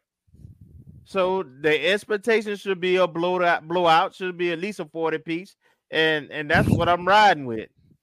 And it's gonna be disappointing. All this. Look here. This is everybody on the show, and who gonna watch it later. All this talk about, you got to play every game, all that coaches speak stuff, man, blah, blah, blah. We done play the best 4 teams on our schedule. We got a loaded team. If we are who we think we are, then damn it, blow somebody out. That's what good teams do. They blow out the teams they're supposed to. And to be honest, we should have had at least 2 by now. Because Jackson State, we had a lot of missed passes. And either South Florida or last week, with the opportunities. Alabama State, I give them a pass with the defense. Not a pass, but they have a good defense, and they came out second half. But we had a 14-3 lead at halftime. But with West Florida and Jackson State, the opportunities were there to do so. We just didn't execute well in the first half against West Florida and second half against Jackson State. Because for all intents and purposes, I mean, we could be looking at giving up 9 points total across our 3 FCS games. Because that touchdown for Jackson State came when the backup quarterback came in after Jason Brown got his hand hurt. And he was scrambling. He was a different kind of quarterback. And we blew that coverage. And they got that long pass. West Florida, that in and of itself. And then last week, Alabama State got the touchdown on a ball that was tipped twice in the middle of the field with 2 defenders right there, and the quarterback just heaving it in the middle of the field late. Yeah, he just threw it up. in the grasp. Yeah. So those plays, which no discredit to the wide receivers who caught it and ran the ball in, but were plays that aren't the way you drew them up. Otherwise, if everything else stayed the same, we would have been looking at 3 points versus Alabama State, 3 points versus Jackson State, and a really, really good showing against the top 10 Division II school that's annually in the playoffs and has a national championship under their belt. Well said, Marcus. Well said. Good job. All right. I want to remind everybody. Make sure you're following us on our social media accounts. That's ONG StrikeZone Facebook, Twitter, Instagram. Be looking out for the BCSN Pod Zone everywhere you download and listen to podcasts. Do us a favor and just go download, rate, review, share the podcast, whether you're listening to it right now on YouTube. We appreciate everybody who's watching it live. Know many of you are watching it after the fact. You can always email the show, ongstrikezone@gmail.com. Send in your questions, send in your suggestions, your thoughts, maybe some guests that maybe we should try to bring onto the show. Hopefully you enjoyed Maya Ellison, who came on earlier. Hopefully Coach Capri Howard, who joined us. And then, of course, Coach Riz, Devin Rizpress, for taking some time on the road in the airport to call us. Please let them know on social media that you appreciate them coming on the show, taking time out and talking to us, talking to you. That's how we keep those guests coming. Final words, Marcus, anything you want to add? Final thought, word? I'm just excited about this weekend. Can't wait to see how it turns out. Hopefully it turn out with a blowout victory. No injuries. Everybody come back safe and sound and get ready for Southern. Kelvin. Congratulations to all the Hall of Fame inductees from this past weekend, and also to George Godfather Thompson in the naming of the equipment room in his honor with the collage and everything. Well deserving. And also, I'm going to add congratulations to, there's a group of FAMU alums that were recently recognized by the Florida High School Athletic Association Hall of Fame. I had their names written down, doggone it, and I left that sheet of paper back in my office like a loser. I think at least two, maybe Traz Powell and Bob Hayes. One was Bob Hayes. I don't even think Tyrone. Don't Coleman goes in? Who? Coleman. Didn't I see somewhere where he going into the athletic? No, that's the Florida Sports. Greg Coleman. That's the Florida Sports Hall of Fame. I'm talking about. Yeah, he's going in this month though. Yeah, but I'm talking about the Florida High School Athletic Association. Okay. Let's see. Coach Roll's mother, Frankie Shannon Roll, she went in. Bob Hayes went in.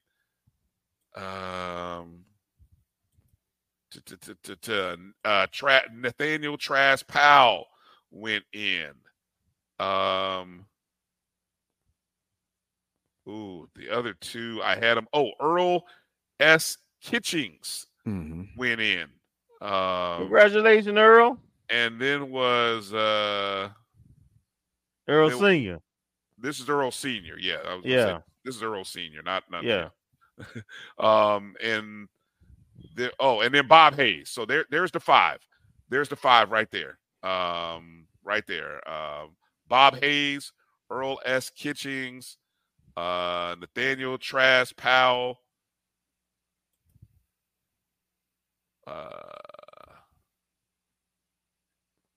Frankie Shannon Roll, and I feel like I forgot. Did I just forget somebody?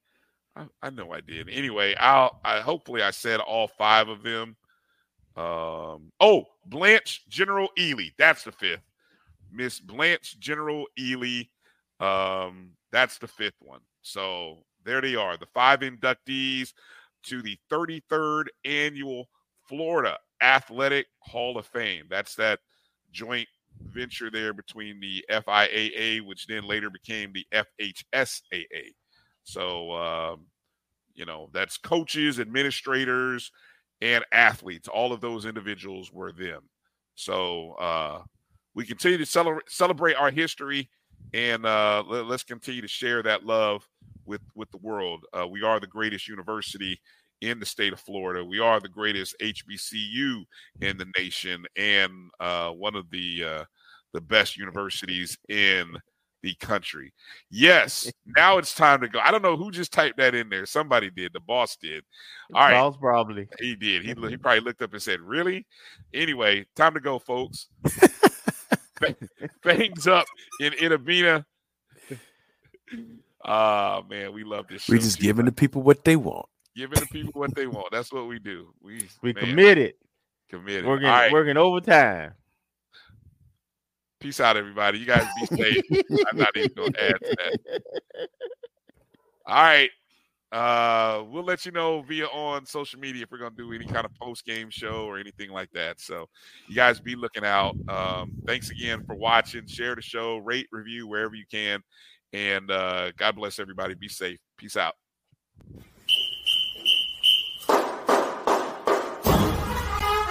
Thank you.